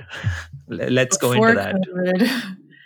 Yes, it was. So the author, Jonathan Toon, pitched it to Penguin Random House in end of 2018. It took most of 2019 to get a contract from them. And then we started working on it. He did all of the character designs, the story, the dialogue, and the layouts of the comic. This is also my first comic project ever. It was challenging because we were dating and then we broke up. He was the long-term partner. It was interesting working on that throughout it, but I'm also glad because we stayed in touch and made something pretty awesome. It's a 80-page young readers graphic novel called Kay's Car Can Go Anywhere. It was supposed to come out in February, but due to supply chain issues, it is coming out the first week of April, which is very soon at the time we're talking. Yeah. And in fact, this episode is going to air just, I think, a week after it releases. Oh, cool. So much to look forward to. So I did my part of the process was doing all of I got like a very rough sketch from him, and I had to develop the backgrounds, which is what I wanted to do. So did pencil drawings of backgrounds I had to make up, which was an interesting challenge because I usually work on location or from references. And then I inked it all and then scanned it, cleaned it, and colored it. I colored it all in early 2021 digitally, just also a kind of a drag, not a drag, but it was I don't really like working on the computer that much, so it was a lot of computer time. Right. Yeah. I think you've expressed this in some posts, or maybe I read it on your Kickstarter also, the way that you sort of integrate digital and traditional work. And I completely resonate with that now. Like now that I've become completely a traditional pen and ink person, and I used to be all about the iPad before this, but now I can't seem to go back to it. It feels like a sterilized experience to not get a sense of how things feel on paper. Like everything feels the same if you use the stylus. Yes. Interesting that you started with it and then you don't use it much right now. Yeah. So for me, it was a very key part of being able to make art. So all my life, I've wanted to be good at drawing, but when I was very young, and now I look at my drawings from when I was 8 years old and 6 years old, and like I was ridiculously talented. Like I was so good. Like Oh, it was like I could show you some of my I want drawings to from when I see it. was 8 years old that I can't believe that I drew this at 8. Like I had no business doing this. But I had this idea that if you draw only from looking at things, that's cheating. That's not really drawing. This was just something I don't know where I picked it up, but this thing just consumed me, this idea that I'm not good at drawing, I'm just good at copying. And that's not the same. And so I don't have any reason to feel good about it. And I wanted to be good at art. And, everybody, when they're young and they feel like they're not very good, eventually they reach a point where they stop doing it. And when I wanted to do it again, it was incidentally comics. I wanted to draw comics. But I had this obstacle in my mind that I'm not good at it. And if I'm not good at it, there's no point doing it. And I was afraid of, quote unquote, ruining the page. So I wouldn't draw often enough. And that starts this vicious cycle that you don't draw often enough. So you don't draw well. So you don't draw often. And so you don't Yeah. draw well. Like, what is Uh, good enough? What drawing is like good enough? And how do you measure that? And why does it have exactly. to be good enough? Yeah, it's like, Exactly. So these are silly obstacles in retrospect, and they were just obstacles that I put in front of myself. They didn't have to be there. Nobody had any such expectations of me. But at that time, the iPad came into the picture for me, digital art in general. And that seemed like a way to get around this thing of, quote unquote, ruining the page, that there's no page being ruined. I can do whatever I want at zero cost. So I could sort of give myself the permission to play games. Like, let's just draw things and see what happens. Let's throw color on it and see what happens. And I can just undo it. So I did a lot of digital art, and it helped me go through a lot of drawings and very quickly express a lot of ideas that I wanted to share as comics. So quick comic strips. And it helped me go through the volume that I needed to firstly pick up some skills and secondly to pick up confidence. And once I had that, I'd reached this level of comfort, but I also reached that uh, just that plateau that, this is not feeling like anything. No matter what brush I use, no matter what pen I switch to, all of them feel the same because it's the same stylus on the same iPad surface. So I need to go back to the real thing in order to know how I should use this digital tool. This was the idea then, that in order to use the brush tool properly, I need to know how a real brush works. Otherwise, I'm just doing the same silly thing with the stylus. And I started doing that, and I started with the fountain pen and watercolors, and I just completely fell in love with it. And I started using with the digital art declined, and I pretty much have phased it out of my life in lots of ways. But yeah, so comics. I'm interested in the fact that you made this comic. And what really fascinates me here is that when you're an illustrator and you're just making things that you want to make, you're sort of making things that you enjoy, or people like you might enjoy. So those are the kind of things you have in your head. But when you're making a comic and you know that it's directed to young readers, what does that do? Like, what does that do to how you're thinking about the backgrounds, the foregrounds, the colors, the line choices? How did you place young readers and the market of the book in front of you? I don't think I thought about it that much, actually. I was just like, this needs to look good.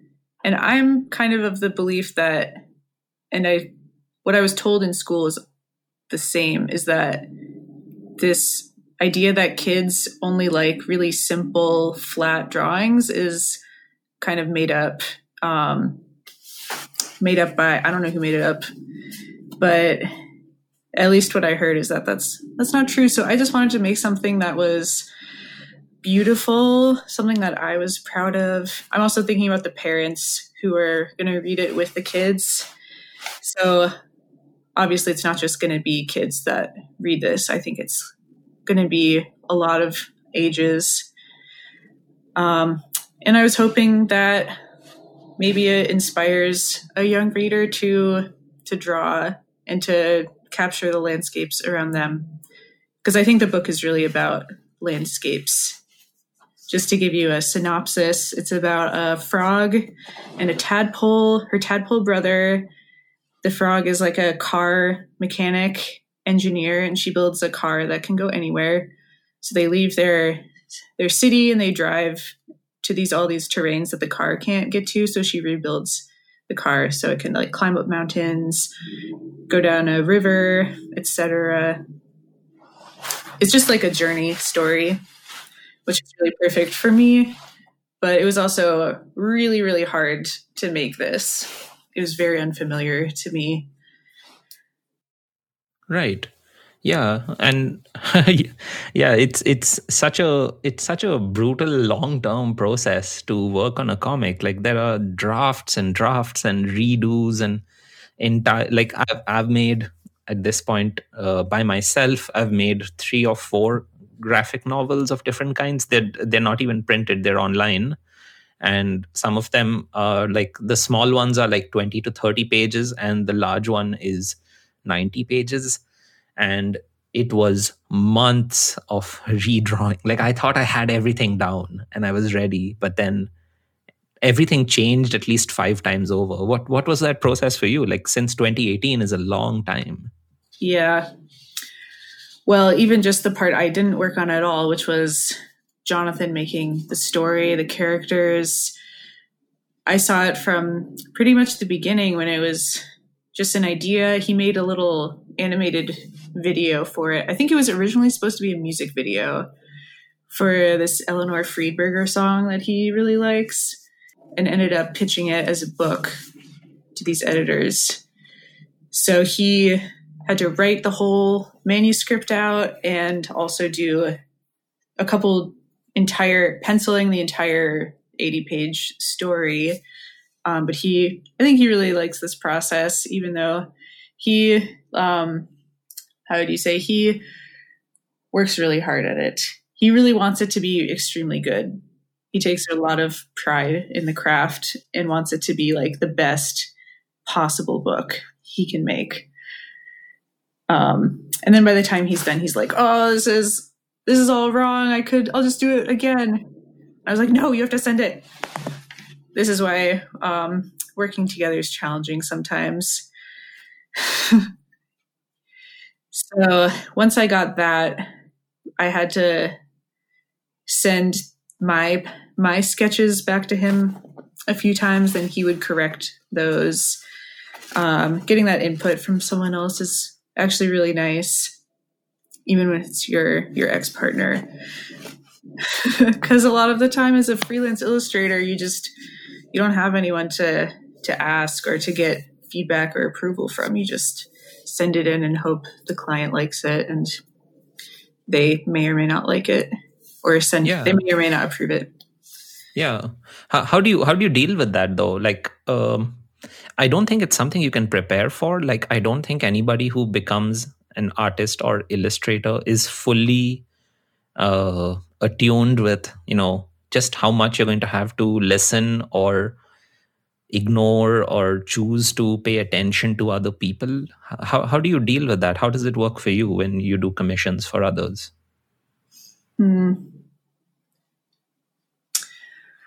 I guess I'm at a point now where if it's a urban sketching kind of commission, like a watercolor painting, I have a good idea of how I want it to look and how I can fix things. But I really like just showing my friends who are in creative fields and whose opinions I value for these things, just showing them and seeing what their take on it is. And just that's something I do miss about school, is that there is a lot of chances for feedback, and it was really built in to the curriculum. We had critiques all the time. And just having someone else look at it, they see things really differently from you. And it's very valuable to get another perspective on it. Let's talk about your second Kickstarter experience. I think this was also super interesting, and it was just a little bit, in very small, subtle ways different from the first. So you weren't funding a trip, but you were coming back from a trip and you were offering the sights and sounds of this trip that you took to Southeast Asia. So what was the how did you come up with the idea that you wanted to do another Kickstarter? I felt like it was I'm taking these trips. It's a big investment in time and money, and the investment goes to improving my drawings and having those breakthroughs like I was talking about, seeing the world, learning about different countries and cultures, and that's all an investment in myself as well. But I felt like it wasn't I had to do like these big projects to really make it real and achieve things that I wanted to achieve by somehow like marking the time. And since it's all self-directed, there's usually nothing that's really marking achievements. I don't get promotions. So it's something I wanted to do, and also to share those experiences with an audience in the form of a book of drawings from my travels in Hong Kong and Vietnam and Thailand from that trip. So I did want it to be a lot simpler and have a lower goal, because Globe Hopper was so much work to do that, even just to set it up.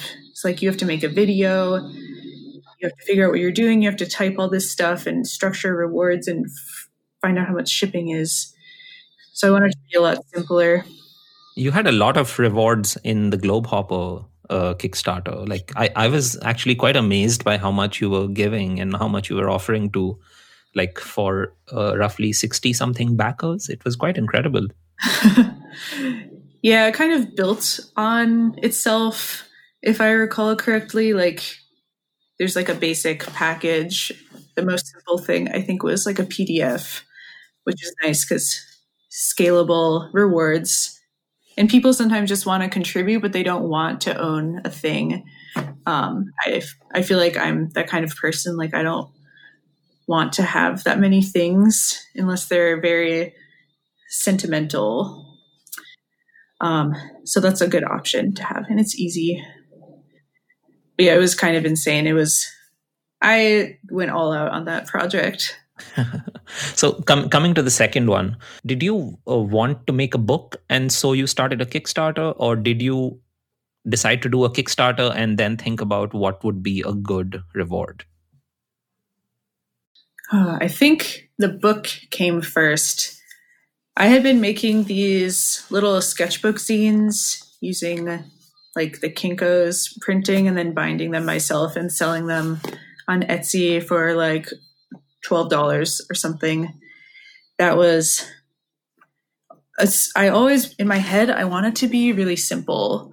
Like I'm just going to make a little zine and put it out there to kind of capture this chunk of my life in drawings and share that with people.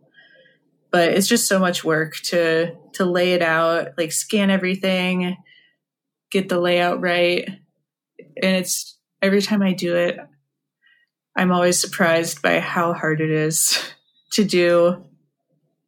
And then the whole thing of not begging, but posting a lot about this thing I'm doing that you can pay me or give me money for.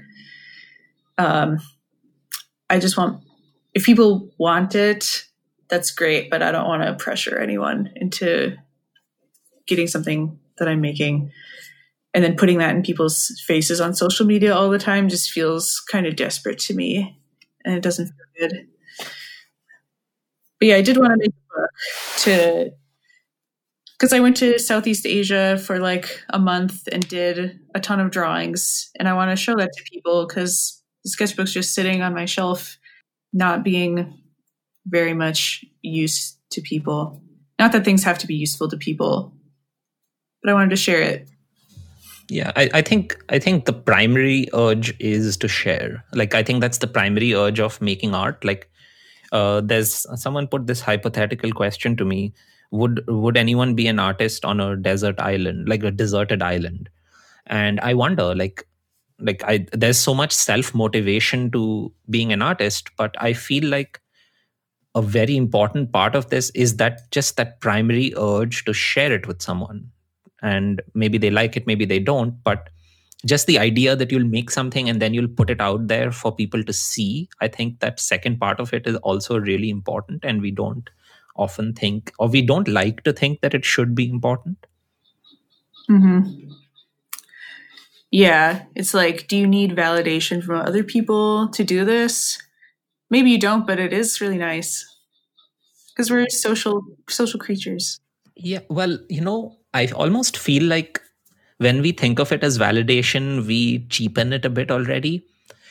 Maybe it's that art is a social experience. Like, that's the point of it, that it should be someone making something and showing it to other people. That's the whole like, it's a way of looking at the world. And it could be our urban surroundings, it could be the park we sit in, it could also be someone's portrait in larger than life with oils. But I feel like it's almost a primary responsibility of art that it be looked at by other people and like interpreted or liked and also disliked for whatever variety of reasons they might have. And validation almost makes it seem like, I don't know, validation just has a negative connotation to it that I don't want to put to this. Yeah, it's not necessarily validating you, but yeah, being seen is very important, I think, to everyone on a really basic level. Yeah. And like, yeah, I agree with that. I'm thinking of like cave drawings from 10,000 years ago. Like, why were they making those? We don't really know. Is it to say, like, I was here, this is what I saw here? Or was it just because it's fun? Yeah, I wonder. Yeah, it's so interesting to think that there is this one very human thing that we have carried since then, that we can sort of connect with a prehistoric person living 10,000, 50,000 years ago, just by sharing this urge with them, that they also had this need to depict something they saw for assorted reasons. I can think of some um almost functional reasons, like I think that some of such cave art was actually like stop signs, like just public signs that, hey, this is a place with good food, and this is a Infrastructure. place where you can hunt, or this is a place where you shouldn't stop for the night, it's dangerous. Like, I feel like some of it is that kind of communication. But again, it's what's interesting to me is that it is communication. Like, the it's not in and of it's like, it's not the person doing it within their own world and that's it. Like, the idea that someone else will see it is a key part of the reason to do it. And you can have various reasons why you want other people to see it, of course. Yeah. Yeah. Thinking about the desert island question, I was thinking that I probably would keep a sketchbook just for myself. But then it's also like, this is also a record of what I did for someone else who finds this book. So I do think it's both.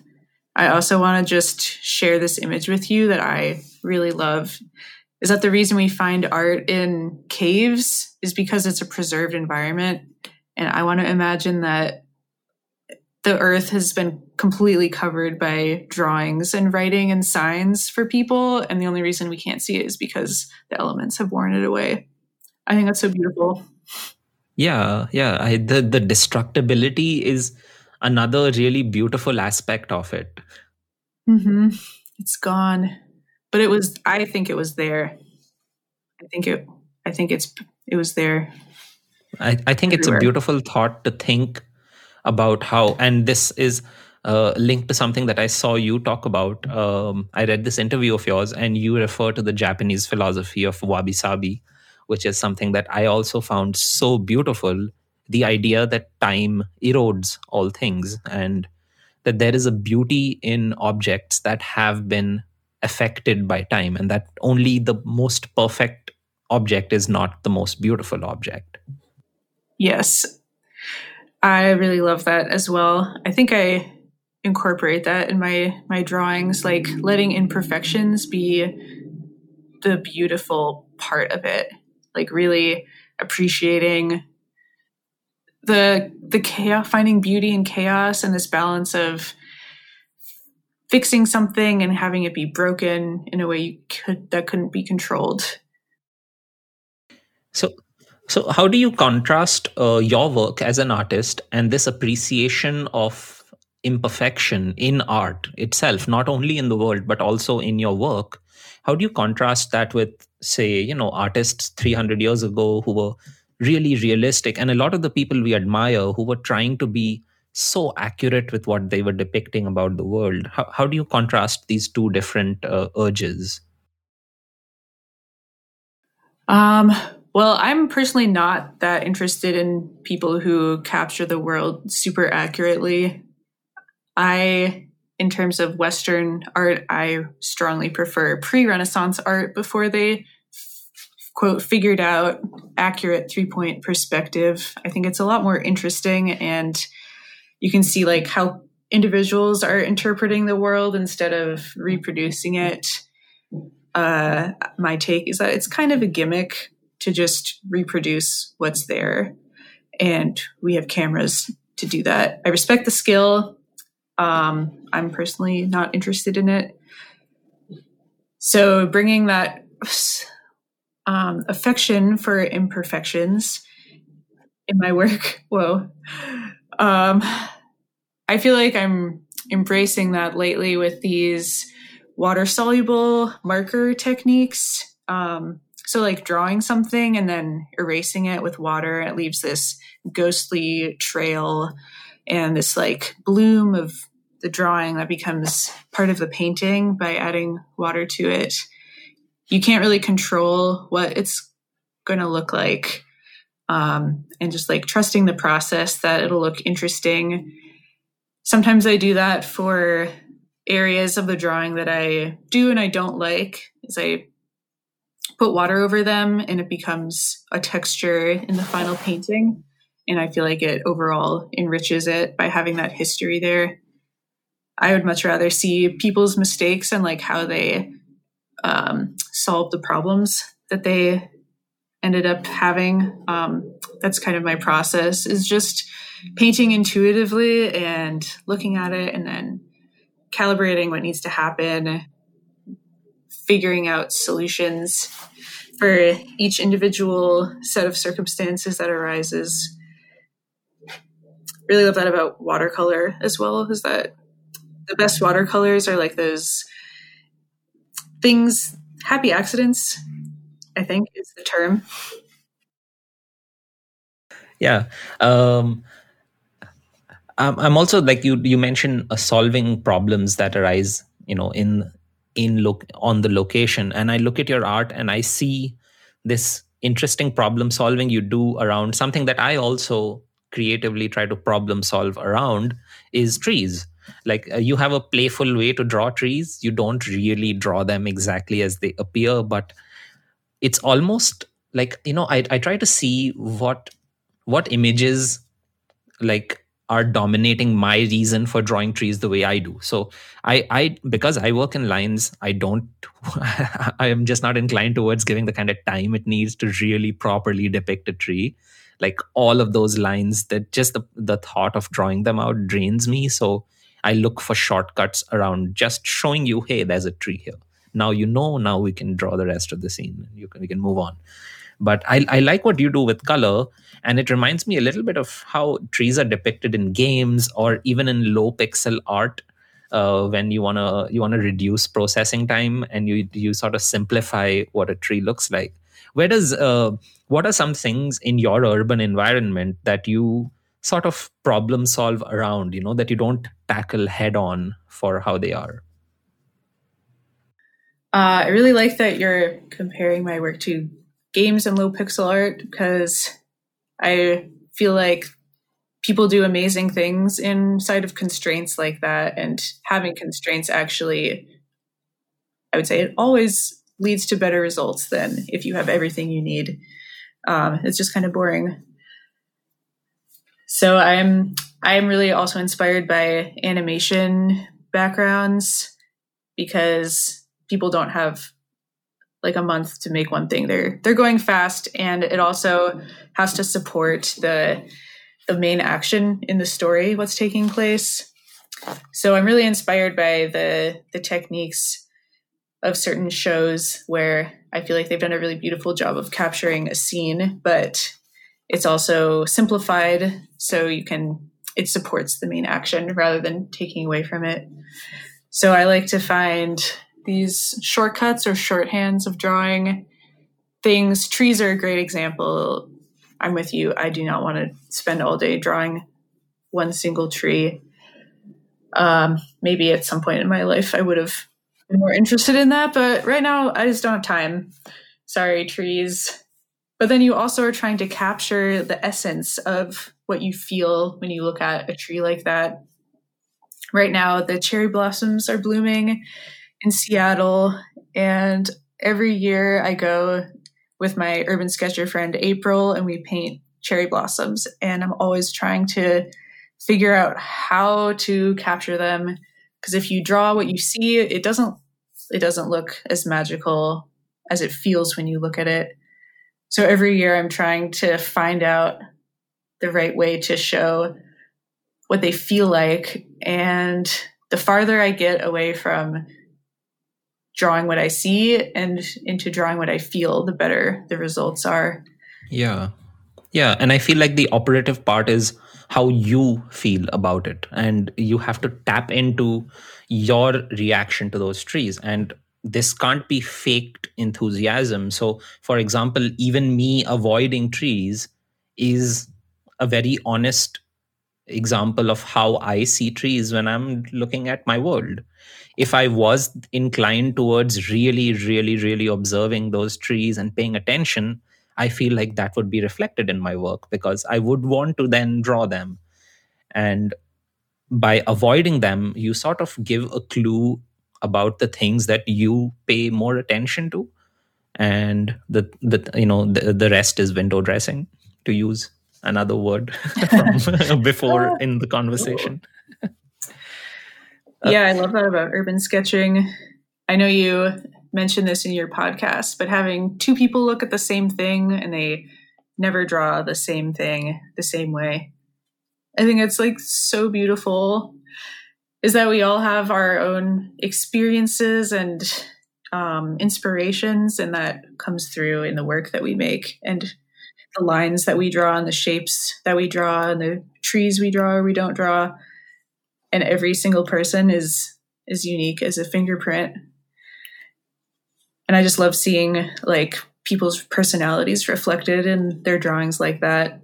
Even like that you don't like to draw trees, but you do like to draw people. And that gives me a clue about like what you're truly interested in and what you love and how you process the world. Yeah. I think that's one of the great boons about being in the urban sketching community to me. I think it's empowered me to think that the things that are interesting to me are valid objects to look at, and it's okay to draw the things I'm interested in and to not draw the things I'm not interested in. So one of the things that was sort of holding me back in my efforts to become good at drawing, quote unquote, was that I felt obliged to draw these things. And from how to draw books, like, they have these detailed drawings of eyes, and then you have to do decompose the deconstruct the human body into all of these shapes and all of these components that fit together. And I found all of that so tedious, but for the longest time I thought it was necessary. This is the only way to learn. And if I can't put in the hours to do this, then I don't get to be an artist. So I resigned myself to the idea that I don't get to do this thing. This is not for me because I can't draw a super detailed eye and get that glint in the eye also, and get the darkness. The eyelashes. Yeah, just thinking about it is so draining. Sounds boring. Exactly. And urban sketching, sort of the way it came into my life and the way that I found out about communities of people who do draw from observation, the things they do, the shortcuts they all of them employ in their work. All of that was so liberating to me. And part of the reason for this podcast is being able to share that with people, that, things don't have to be done only a certain way. And we need to sort of give ourselves the permission to do things the way that it looks interesting to us. Thinking about that, this aspect of being a freelance illustrator is interesting to me. Like, this is something that I enjoy about my work. I love the fact that I'm independent, because I'm only truly motivated to do things that I honestly care about. And I like being able to filter stuff like that. But of course, there's plenty of downsides also. Now, what I want to know is, do you have, I think we've sort of mentioned it, this idea of how an illustrator is supposed to operate in the world, the Kickstarter as a way to reach out to people for funding, or selling prints and things of your work in order to make the money to keep going on. As a freelance illustrator, how you're going to make money is going to always be a question. Like, you're not employed by someone, you don't have a salary, so you have to constantly be thinking about what's going to make money. How does that play into what you do when you do these longer projects that become Kickstarter, or that become books that you print, or things that you make your own prints out of? Where in this chain of thought, where does the aspect of will it sell come to you? Do you try to push it down, or does it always stay at the top? Yeah, it fluctuates. Like going to Mexico City, I felt like I have to get something out of this, like investment in terms of like the paintings I'm making. So if I am going to sit for like 2 hours somewhere, I kind of want it to be something that someone might be interested in buying. Not to say I'm like forcing myself to paint things that I don't enjoy painting. I enjoy like a good postcard view. I also sell postcards. So it's, it's like marketable. I might find something really beautiful, like, I'm trying to think of something. If I'm just drawing, say, like the gas station across the street, because, so there's a building next to my building that's going to be demolished in a couple weeks, and I really want to draw it before it's demolished. I don't think anyone's going to want to buy that necessarily, if only because I say that, but I'm like, maybe someone would if they loved this restaurant that was next door, but now it's like covered in graffiti and there's trash everywhere. So it's more like the side of urban sketching that's journalism, I think is really important to the whole practice, and it informs a lot of what I do. I think that's important to do. And I don't want to just have my practice be about, what am I going to do? Is it going to sell? Is it going to sell today? I can't spend 2 hours drawing this crusty old building because I won't be rewarded by it. But those things like also feed my soul. They make me, I feel like it's important to do it, just to do it and to share with people. And doing things like capturing the old building next door is like a way that I can connect with other people that live around here. Like, I might share it with my building neighbors and hopefully like make them feel something. I don't know. So yeah, it's a balance. Yeah. Do you have to sort of bring things back to balance? Do you find yourself leaning too far in one direction or the other? Like, I have phases when I have to knock myself back into thinking that, I'm actually really supposed to satisfy myself, and everything else comes from that. And I find myself in these phases when I'm locked into thinking about only the other person, only the person who might buy it. And it feels like that's like I need to pull myself back from that brink again and again. Yeah, I spend once every week or 2 weeks just going to a cafe and drawing the like the inside of the cafe, just to be like, this is just for me. This isn't for anyone else. And even trying not to think like, if I do this, maybe it will get more engagement on Instagram if I use this technique. Like, no, this is just me. But it's a struggle sometimes. You have to snap out of that mindset. Right. I had this recently. I wanted to do a drawing, and this has become a constant preoccupation. Every time I make a drawing, I feel the compulsion to get some cool videos out of it.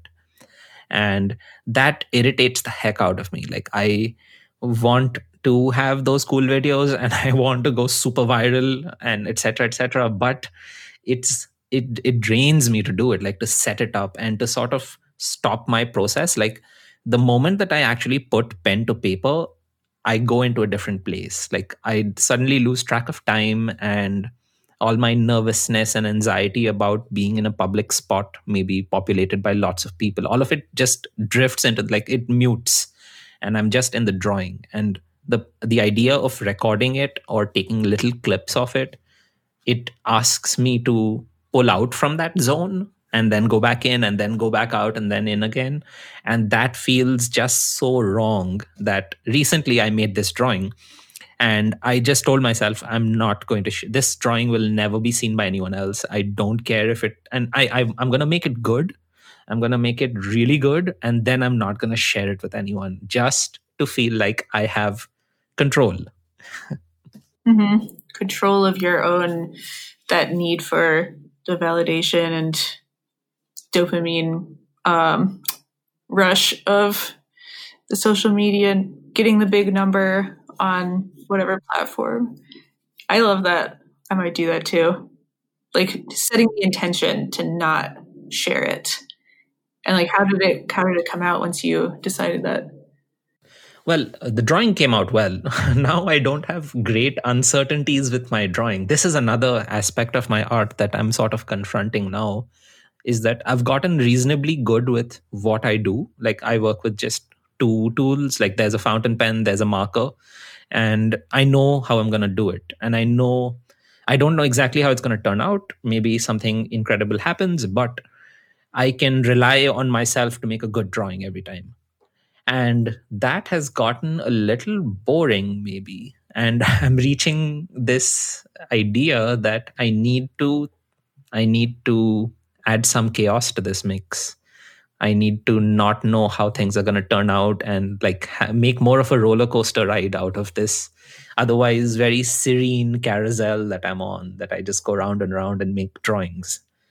That was a beautiful metaphor. I should use it somewhere else. Carousel. Yeah, I really relate to that too. I think that is a big reason why I picked up mixed media. And I think, I mean, I can tell for you, you have like a very strong growth mindset. So if you're not learning things, you're kind of like, what am I doing here? And the uncertainty part of it, I think, is what I think it's kind of like, I don't want to say it's like gambling, but I think it's making a sketch without being able to know what's going to happen, how it's going to turn out, what's going to happen, and then having it turn out really well is like ding, ding, ding, ding, ding. Slot machine. Yeah. And a part of the great thrill of the slot machine is, of course, not knowing, like not having things in your control. If you could always get the slot machine to work by doing, even if it was super difficult, but if there was a way to always get it to work for you, it wouldn't be as thrilling. Like, this joy of not knowing, this anticipation is part of the thrill of it. And actually, I just said this in a previous episode also, that like knowing, having control over all of your variables and all of your tools to get something made exactly as you want, like that's a good thing for a lot of projects. Like architecture, you want the building to be exactly the way you wanted it. You don't want to have surprises. Definitely. Even commissions to some extent, like art commissions, you, especially when the client has something that they want and they have an idea of what they want, you want to be in as much control of it as you can be. You don't want big things to suddenly change. But as the artist myself, and as when I'm thinking about my progress as an artist, and like we just talked about, it's so difficult to measure it. There are no numbers to help us understand that we're doing better. um, I don't want to be in control always. So this is how I framed it. I said that when you know how everything is going to turn out, and everything starts to turn out that way, things only turn out as good as you can imagine. Like that's the best case scenario, that this is what you could imagine and that's how good it became. But as an artist, there's a lot of, like the happy accidents quote, like there's a lot of discovery, and we need to leave room for those kind of crazy things to happen, which elevate it to beyond what we could do, like beyond what we had imagined for it from before. So some things need to happen that I can't control, or that I have less ideas about. Yeah, so important.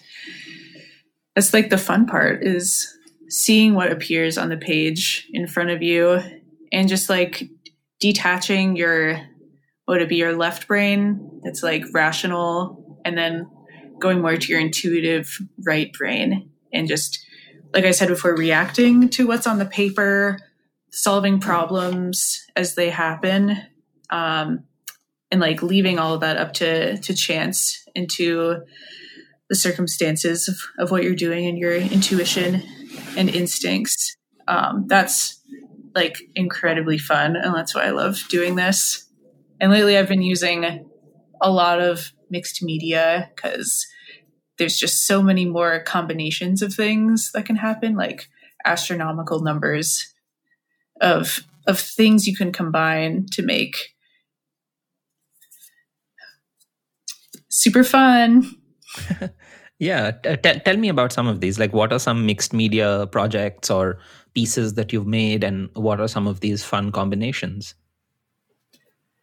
My favorite lately, as I said before, is the water-soluble markers, because of being able to erase them, having like these markers. I don't know how they're made, but they have different pigments inside of the ink. So the inks, these multiple pigments like separate onto the paper and mix in ways that I could never do myself on purpose. So that's really fun. And like using different colored lines. I have this little pouch of materials that's kind of like random stuff that I've acquired and things I'm excited about. And I also try to put some things that I haven't used before, like the random markers. Maybe I haven't used in a long time, like random stuff I bought on trips. That's also a fun way to remember the places you were, like this tiny little art supply store in Taichung, Taiwan, where the markers were 10 cents. Love those markers. So that, always watercolor, because it's simple and easy to clean and light and very familiar to me. I kind of rotate through the line makers I like. I kind of got burned out on fountain pens because they all eventually clog on me, because I like waterproof ink for those. And I tried so hard to clean them and they just don't work ever again. So sad. I've been using, firstly, I'm amazed by how long ink lasts. We just moved, so I had a chance to really look at my ink bottle while I was packing it. And I've had this 60cc bottle of platinum carbon ink for like over a year. And it's still just halfway finished. Like, how much art can you get out of 30 cc's of ink is ridiculous.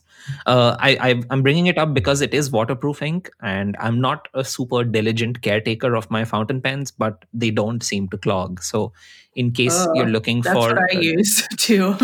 Really, is it clogging for you? I don't know. I don't know what I've done. I think if you just don't use them for a long time, they clog up. Maybe that's it. I Maybe definitely use mine every day. Mm-hmm.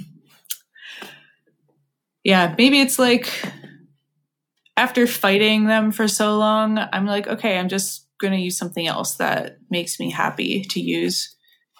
My go-to pens for like 10 years have been the Pilot parallel pens in multiple sizes, and I modify them sometimes so they have they come as like square tips for calligraphy, but you can round the tips so you can get a little bit of a different line too. So like calligraphy markers and pens I love those because you can get like a nice variety of lines just using one pen, and having things be kind of thick and chunky is a very pleasing style to me. Yeah, I agree. I've been using my bent nib fountain pen of late, and I really like it because I can get the really thick lines from it and also the super fine lines, and that's been fun. I have a couple of parallel pens, but I don't think they're very good, or maybe they've clogged over time because I've ignored them for so long. But they're not doing anything, and I need, like, I'm looking at them right now with disapproval. Oh, maybe you round the tips and see what you like. Well, those bent nib pens are great for the same reason. Yeah. This is a good idea though, to round the tips. It never occurred to me to do that. Maybe I should try something like that. Yeah. Not using them anyway. I'm also in this phase where I think I might bring more color back to my work. I have ignored color for the longest time, and I want to do it, but I don't. I feel like I need something to match the impatience with which I make art. I don't want to do something that needs me to. So I did watercolors for like a couple of years, or just a little over a couple of years, and I was starting to get good at it. But I stopped doing it because it didn't fit in with my mood at a place. Like I didn't want to like. This is something I think about, and I think maybe it would be interesting to hear your take on it. Is that the tools that you use, they sort of determine how you mentally break down the thing that you're looking at, like whether you break it down into chunks of color, and then the order in which you will lay down those colors, because watercolor goes from light to dark, so you have to sort of see the underlying lighter substrate of whatever you're looking at in front of you, and then interconnect all those pieces. And I like doing that with line, and I found that it was just such a trial to do that with color. What are your thoughts on it, using all these kinds of media? Yeah, it definitely informs how you capture it, for sure. For me, I guess I think more of more than the line maker itself. I go between starting a sketch in pen and doing like a really precise line drawing, or starting it by painting all the shapes in watercolor and then coming over it with line. So it's kind of like working front to back and then back to front, or whole scene, and then chopping it up into little bits. And I think the latter, the starting with watercolor, is what I'm more excited about recently, because there's like less control over it.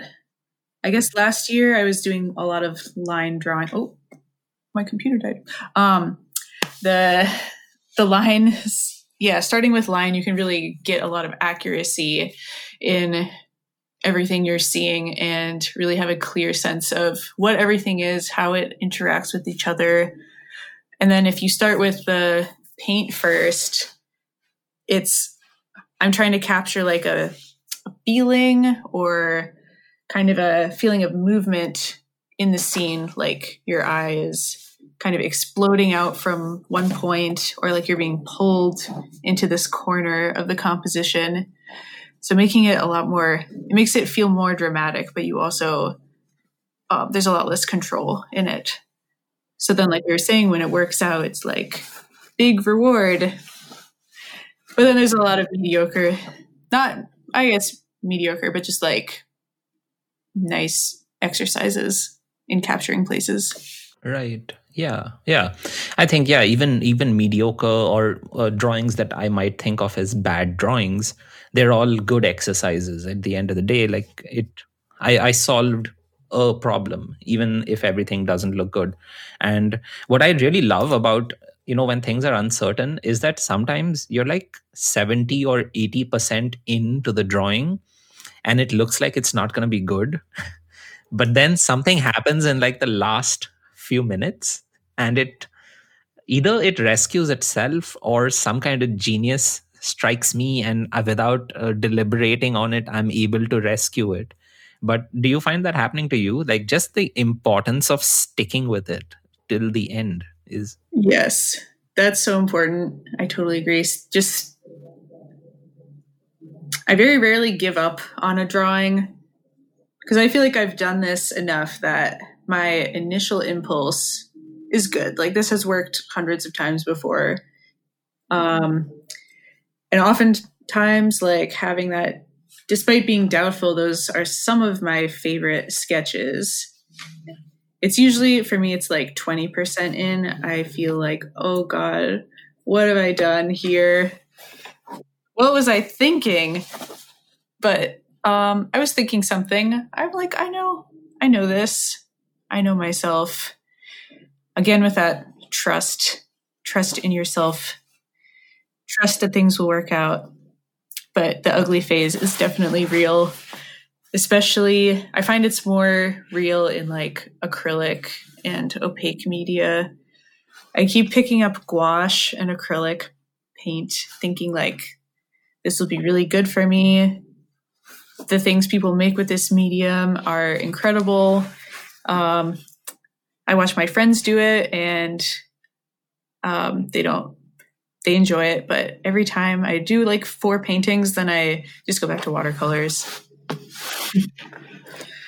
It's a lot more discouraging when you work for like 2.5 hours on something and the ugly phase never really goes away, or you have to fight so hard. Yeah, yeah. You mentioned this, now that you've gone through so many drawings, and so you have to trust your instincts. You have to trust, even when it doesn't look so good, you have to trust that you sat down there for a reason, and you don't have to explicitly prove it to yourself. You've just done it enough that you know it was a good reason. Now let's just have the faith to finish this drawing and something good will come out. Now I'm thinking about how this builds, like when if you're a young artist and you don't have these hours and hours and or these hundreds of pages of drawings to give you that implicit trust in yourself, what's a good practice? Do you think it's a good idea for an artist to start off with just trusting themselves, or do you think maybe it's like it sometimes it feels to me like it's the opposite? Like you have to maybe start off with the idea that I don't know what's good, so I just have to put in the hours to find out. So is there a flip? Like at some point you have to you have to begin without trust, and then at some point you acquire trust in yourself. Is that a good way to look at it? Yeah, I think so. Like you're starting at 0, you don't know what to do, what looks good, what works for you, but only by like seeing things through and finishing them are you really gonna get to understand what that experience was going to teach you. And I think finishing it, even if it's the drawing is like you're not happy with it, you don't want to share it with anyone, it's still super important because you saw it through all the way. Yeah, that feels like just a mental lesson to imbibe, the idea of going all the way through with it, just taking it to its end, even if that end is not very good. Because that's how you find out those situations where you do take it to the end and it just transforms itself into something beautiful. Like sometimes the next day, like I have drawings that I'm super disappointed by, and then the next day I look at them and I can't figure out why I was disappointed. Same. I was talking to my students about that this week as well. Yeah, that seems to be very true across the board. Just giving yourself kindness and forgiveness and not taking it's not like a reflection of you as a person if it doesn't turn out beautiful. And it's something that you do really have to work for, I think, to be happy with. And it's very hard. Yeah. It's taken me many, many, many, many years. Firstly, as a writer, to be in a place where I'm sort of happy with my writing. And then as an artist, to get over the imposter's syndrome. But it occurs to me then that maybe it's a good idea to not have a very fixed image of the kind of artist you want to be when you're when you're starting to chase this interest. It's not a good idea to be fixed in anything, to have anything that's very firmly nailed down, that this is how I do things, this is me. Yes, definitely agree. Then you're also not comparing yourself to someone whose work you like for a reason, probably because they've really mastered some aspect of it. That's just very unhealthy, to compare yourself to people who've been doing things for so much longer, and instead just think of it as like a growth mindset of moving towards something, instead of like making it a zero-sum game. Yeah, I'm thinking about how you are also exploring your creativity in different ways. I read this interview you gave about using the Capitol Hill tool library and to make your own furniture and things like that. Tell me a little bit about this. How did this begin? Well, that began when I moved to Seattle. Kind of started fresh with all of our furniture. So the first full apartment I had lived in with just my partner, because we had roommates in a kind of super cramped space. So it was an opportunity to really design the space I wanted to be in. And having worked at a nice furniture store like West Elm, I did develop some taste in spaces. But unfortunately, furniture is expensive, especially good quality furniture that you don't throw away in a year, which I think is kind of abhorrent.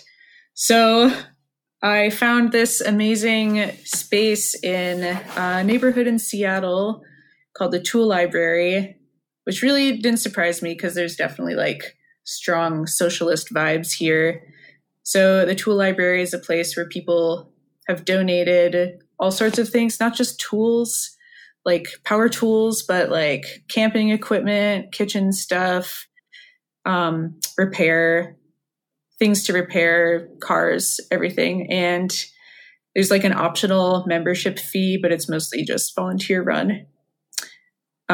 So I used that space and a lot of scrap wood and a lot of basic wood I got from Home Depot, and built like a little dining table that fit in this nook in our apartment, and all these plant stands, because I love plants, but I don't want to have them laying on the floor, and like a bed frame.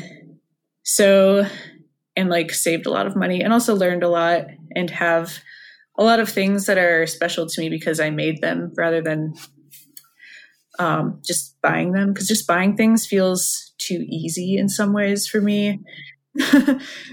Also, very expensive to move across the country. Now I'm in this like micro studio apartment, and I can't just buy furniture because it just wouldn't fit right. So I had to really visualize what all these spaces I want. It has to be functional, but it also has to feel good to be in. So I have like a folding desk and some very precisely fit shelves and everything. That was really fun, that phase of my life. I feel like I don't make furniture much anymore. I just don't have space for it.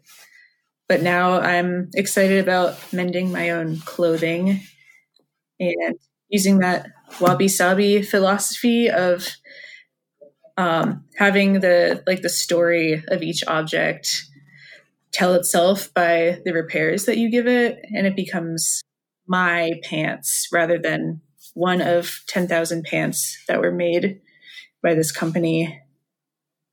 Yeah, just like that feeling of making everything touched, and the feeling of an aura of having like the human touch to it. I love all that stuff. Speaking of wabi-sabi, have you also read about the word kintsugi? Oh, is that repairing with gold? Yeah. So I Yes. was just thinking about that when you were talking about clothes, that you could become the kind of person who wears patchwork clothing and it's all gold tinted patchworks all over your clothes. That would be so cool. I feel like it's called visible mending, and I feel like seeing those mends is like seeing gold. But the gold is someone's time and energy to spend their time doing that. Yeah, I'm so fascinated by these two principles of kintsugi and wabi-sabi, these two ideas about approaches to life, coming from a place which produces such perfectionist art that has such a dedication to just simply being very, very, very, very good at one thing and not necessarily doing a million things. So we were going to get back to the subject and I'd love to do it. Tell me about the trip to Japan, what motivated it, all the things you saw and all the things you picked up. Okay. Oh my gosh. Japan was super amazing place to go. I would love to go back someday once they want people to come back. Super interesting that this is kind of like a history lesson of the Japanese isolationism in some ways. It's like flashback. But I think that's also like really important to seeing the culture in this century is like it was so isolated, so it wasn't influenced by things. And honestly, I do get stressed out thinking about the homogenization of the world. That's another thing.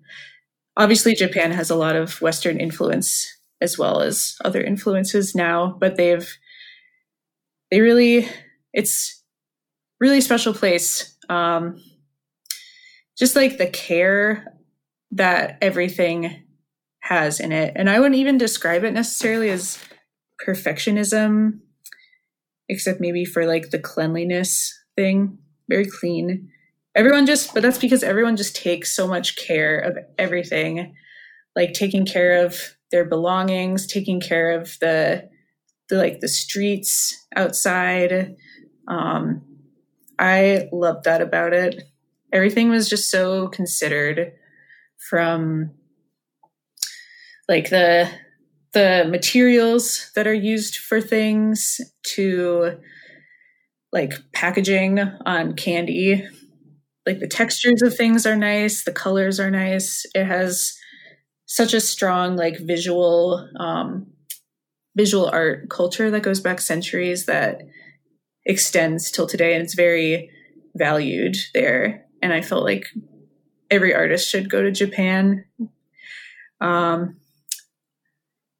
wanted to go for a while, a long time, and I went because there was a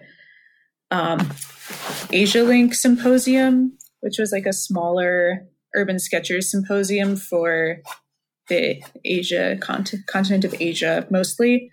But I went because I think it was a lot cheaper than the Urban Sketchers Symposium. And there were some other things that lined up too, just that I felt like going to Japan and Taiwan in the fall of 2018. I also have the family friend who got me started on Studio Ghibli movies. They moved back to Tokyo, so I spent a couple weeks with them. I drove around Niigata Prefecture with this woman named Yoko. She's my mom's age. So me and her drove around this pretty rural prefecture, and we looked at all this installation art. It was the Niigata, it's the Echigo Tsumari Triennial. So all these artists were invited to come to this prefecture where there isn't a lot going on. A lot of people have left for the cities. not a lot of babies being born, like the whole story of Japan right now. And they've revitalized these, not revitalized, but they've taken up these empty elementary schools and old buildings, like storehouses and fields, and placed art in them. And that was really amazing to go travel around, see this pretty remote area, and also see amazing art activating these spaces that I never would have gotten to see if it wasn't for this art event. Like this abandoned elementary school. It was so spooky. And of course, did a lot of painting and solo traveling and bicycling. I did a bike tour on this famous bike route called the Shimanami Kaido, which goes through all of these islands in the kind of central Japan area. It is so beautiful. Yeah, that sounds lovely. I really can't wait for a chance to not just visit but really spend time there. You said that every artist should go to Japan, and it had me thinking about how there are different places that are helpful or not helpful to the process of becoming an artist. Like different cultures and different circumstances in different cities. So I grew up in a city with a lot of chaos, and India is a lot of chaos in itself. And I grew up in a big city in India, and there are a million things happening all the time. Like the amount of stuff that happens to me in a week in Vancouver happens to me in an hour in India. Oh my gosh. Like just if I count all the sensory input, like, sounds and smells and sights and colors, etc. So like you can pack in a lot in India, and that sort of stuff, it changes your attitude towards art and towards creativity. I find it's really good if you're a writer, because you're going to find stories everywhere. There is stuff happening. You just have to take a walk and you see 5 things that, that'll just blow your mind that you didn't expect. So there's that. And then after that, I moved to the Netherlands for a few years. And I thought that the Netherlands would be amazing, like as in terms of art, because of course there are all these great Dutch artists, and Van Gogh, who is a personal hero of mine as well, he was Dutch, and these amazing, like the Dutch golden age of painting is fantastic. But I found that living in the Netherlands stifled my creativity in a lot of ways. Like the place was just so sorted, everything just worked in this clinical, sterilized manner that it didn't seem to me like the place that could give rise to artists. It felt like, and I was in an engineering university, a technical university. So I was around people who were creative, but in a very particularly Dutch way. Like I thought that this is like my like resetting my ideas of the place. It made me think that maybe this place is better suited to industrial designers today than to pure artists. It seems like it's very functional. They want to solve problems. They don't just want to make art. And coming to Chicago from the Netherlands, again, completely changed things for me, because Chicago is chaos, and chaos is excellent for me. Maybe I'm just naturally suited to it. So I just loved becoming a writer again and drawing things again in Chicago. So how do you calibrate these feelings? Like what is Seattle like for you? What was Virginia like before that? And what is your relation then to other places? Is this something you're seeking? What do you seek as a creative person when you go to a new place? I'm definitely on the side of India versus the Netherlands. Although I like the Netherlands more than I thought when I visited in 2019. But I can definitely see what you're saying there. I grew up in a very calm suburban place in Virginia, Northern Virginia. And I was constantly like thirsty for interesting things, like those stories, that stimulation and the chaos. And it really wasn't there. But my first love was actually photography, and I would take a like a 3-pixel digital camera, which was a lot at the time, and also a black and white film camera, and just walk around the quote interesting part of town, which was more interesting than a lot of towns nearby, because we actually had a town center rather than a network of strip malls and busy roads. So there was like a place to at least walk around. One time I got on the roof of a karate studio, and that was like the coolest thing that had happened to me. So my friends and I were like walking around, doing the kid thing where you're like, there's nothing to do. And just like looking for these little moments that were a little more interesting and a little more beautiful in a place that it was like, what's the phrase, like squeezing blood from a stone. That's what it was like. So I think I've really carried that experience with me throughout my whole life, and doing urban sketching is like finding the interesting moments in something that looks very mundane. So Richmond is a really cool city. I really love my time there. There's a lot more history than my town, which had only really been developed in the last like 70 years when I was there. Richmond had like old brick buildings and beautiful neighborhoods and the river and like tall buildings. Lots of really haunted stuff there. So going there was like mind expanding. I really loved, I did so much exploring on my bicycle. Didn't have a car, so had to like take the bus or bike everywhere, which was so amazing. I guess when I was growing up, I did live near Washington, D.C., but it was really cool to go there and see all the Smithsonian museums. I didn't get out of that museum National Mall area until I was in high school, when I went and took a class at the Corcoran Institute of Art, which was in the more real city place. And I loved those experiences so much. So then moving to New York after Richmond I also think everyone should live in New York if they can, especially artists, just for a little while. I know it's not for everybody, but like you were saying, there's experiences and stories and sounds everywhere. Eventually, that was a bit much for me, but it's such an interesting city, especially as a creative person, because you can get involved in so many industries just because people are just making so much stuff, making things, making events. I really loved living there. And people who live there are very ambitious, and I feel like we get along.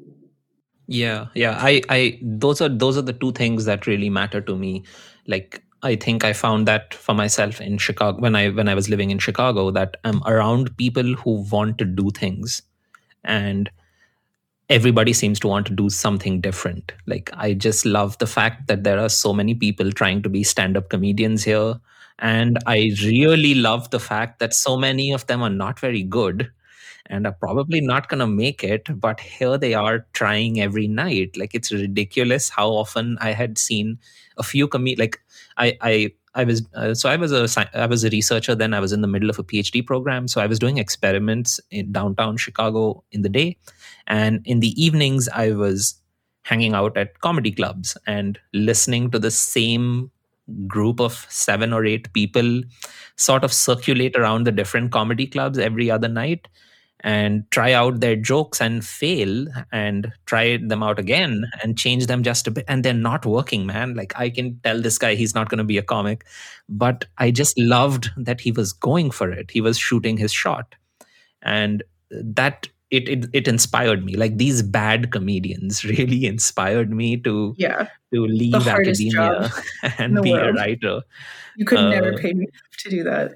Yeah, it's crazy. I've done it a few times. Like, I've gone up on stage and I've had sets of 4 or 5 minutes, and it's super nerve-wracking, but it feels so good at the end. Like, it just feels like such a weight comes off your shoulder once you've done it. But regardless, the point is that cities, and I'm glad to hear your experience in New York as well, that you derive this energy from them, and it's good to be near that kind of energy source when you're trying to make it, when you're trying to figure out your creativity. So, on that subject, what does the near future look like for you? It seems to me that you're not, like, you describe yourself as an illustrator and urban sketcher, but you're almost drifting into the territory of becoming a maker, because there are fabrics, there are woods, there are all kinds of crafts and things, and all mixed media things that you're involved in. What does it look like to you, like the near future? What are the things that you want to do that are exciting? What are some plans you have? Hmm. Well, I'm going to San Francisco next week.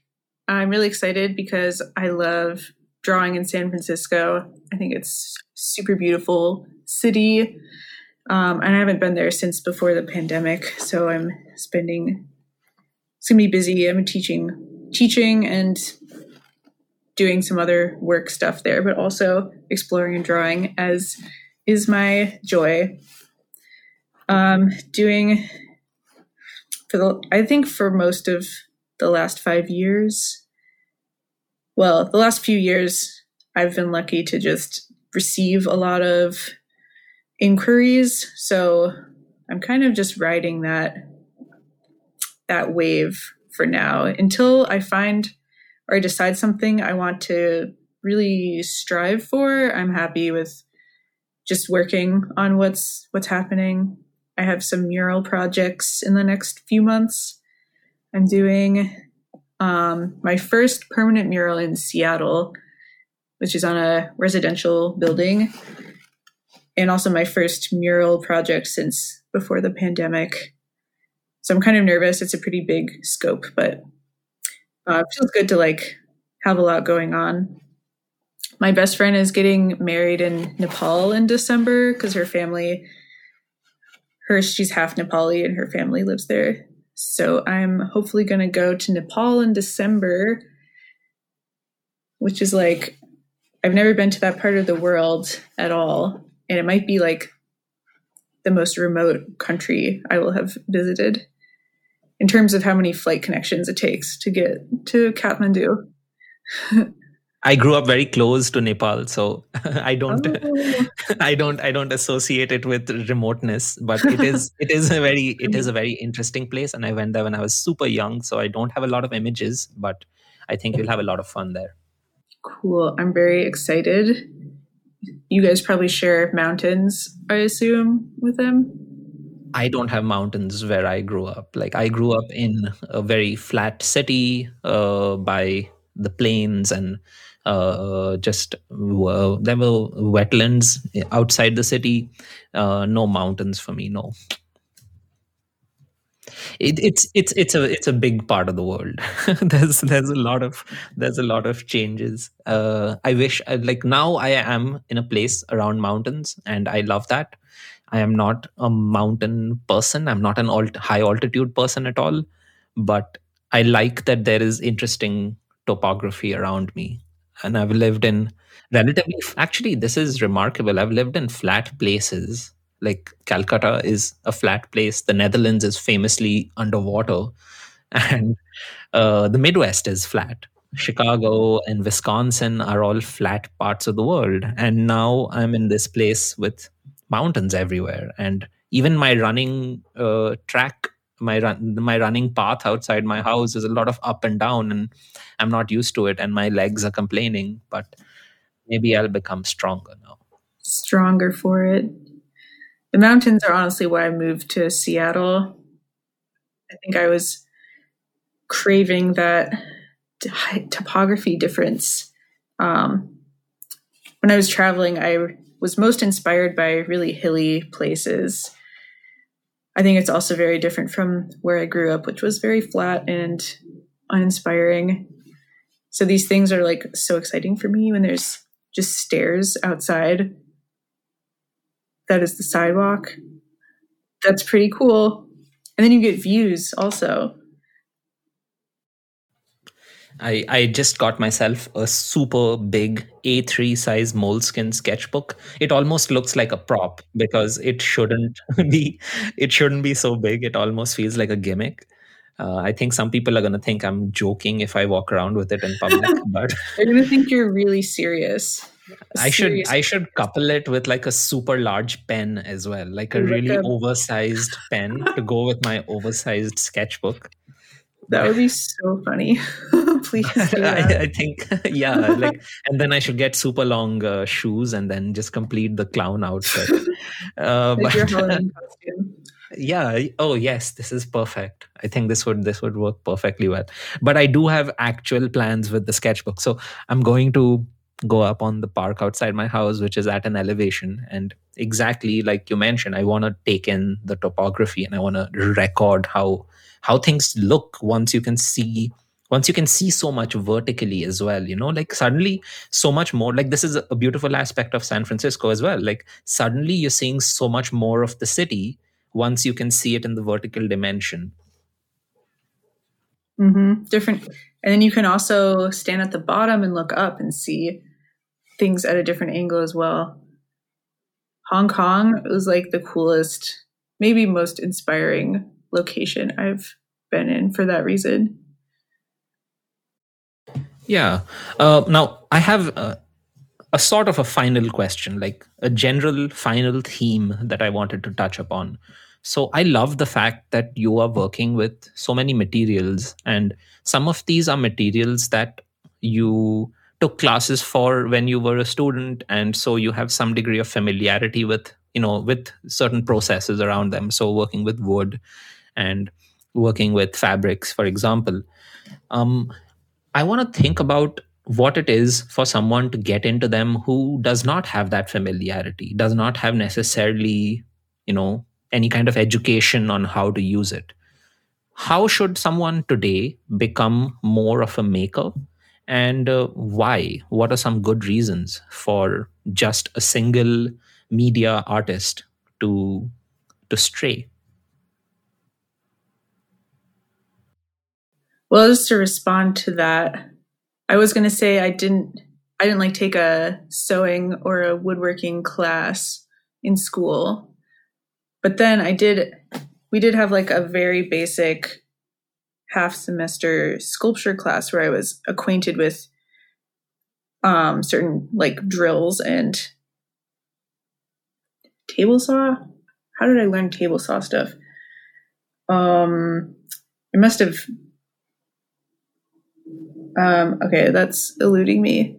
And my mom is a fiber artist, but we don't really do the same kinds of fiber things. But I was like around needles and thread, so having that basic acquaintance with the material does definitely count for a lot. So you're not starting at zero.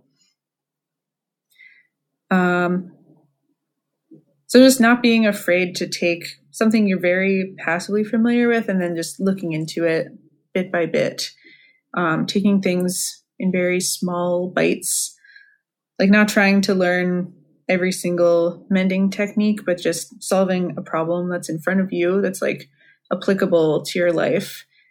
I find that that's the best way that I learn, is if it actually has a purpose in my life rather than just self-directing and forcing myself to learn something.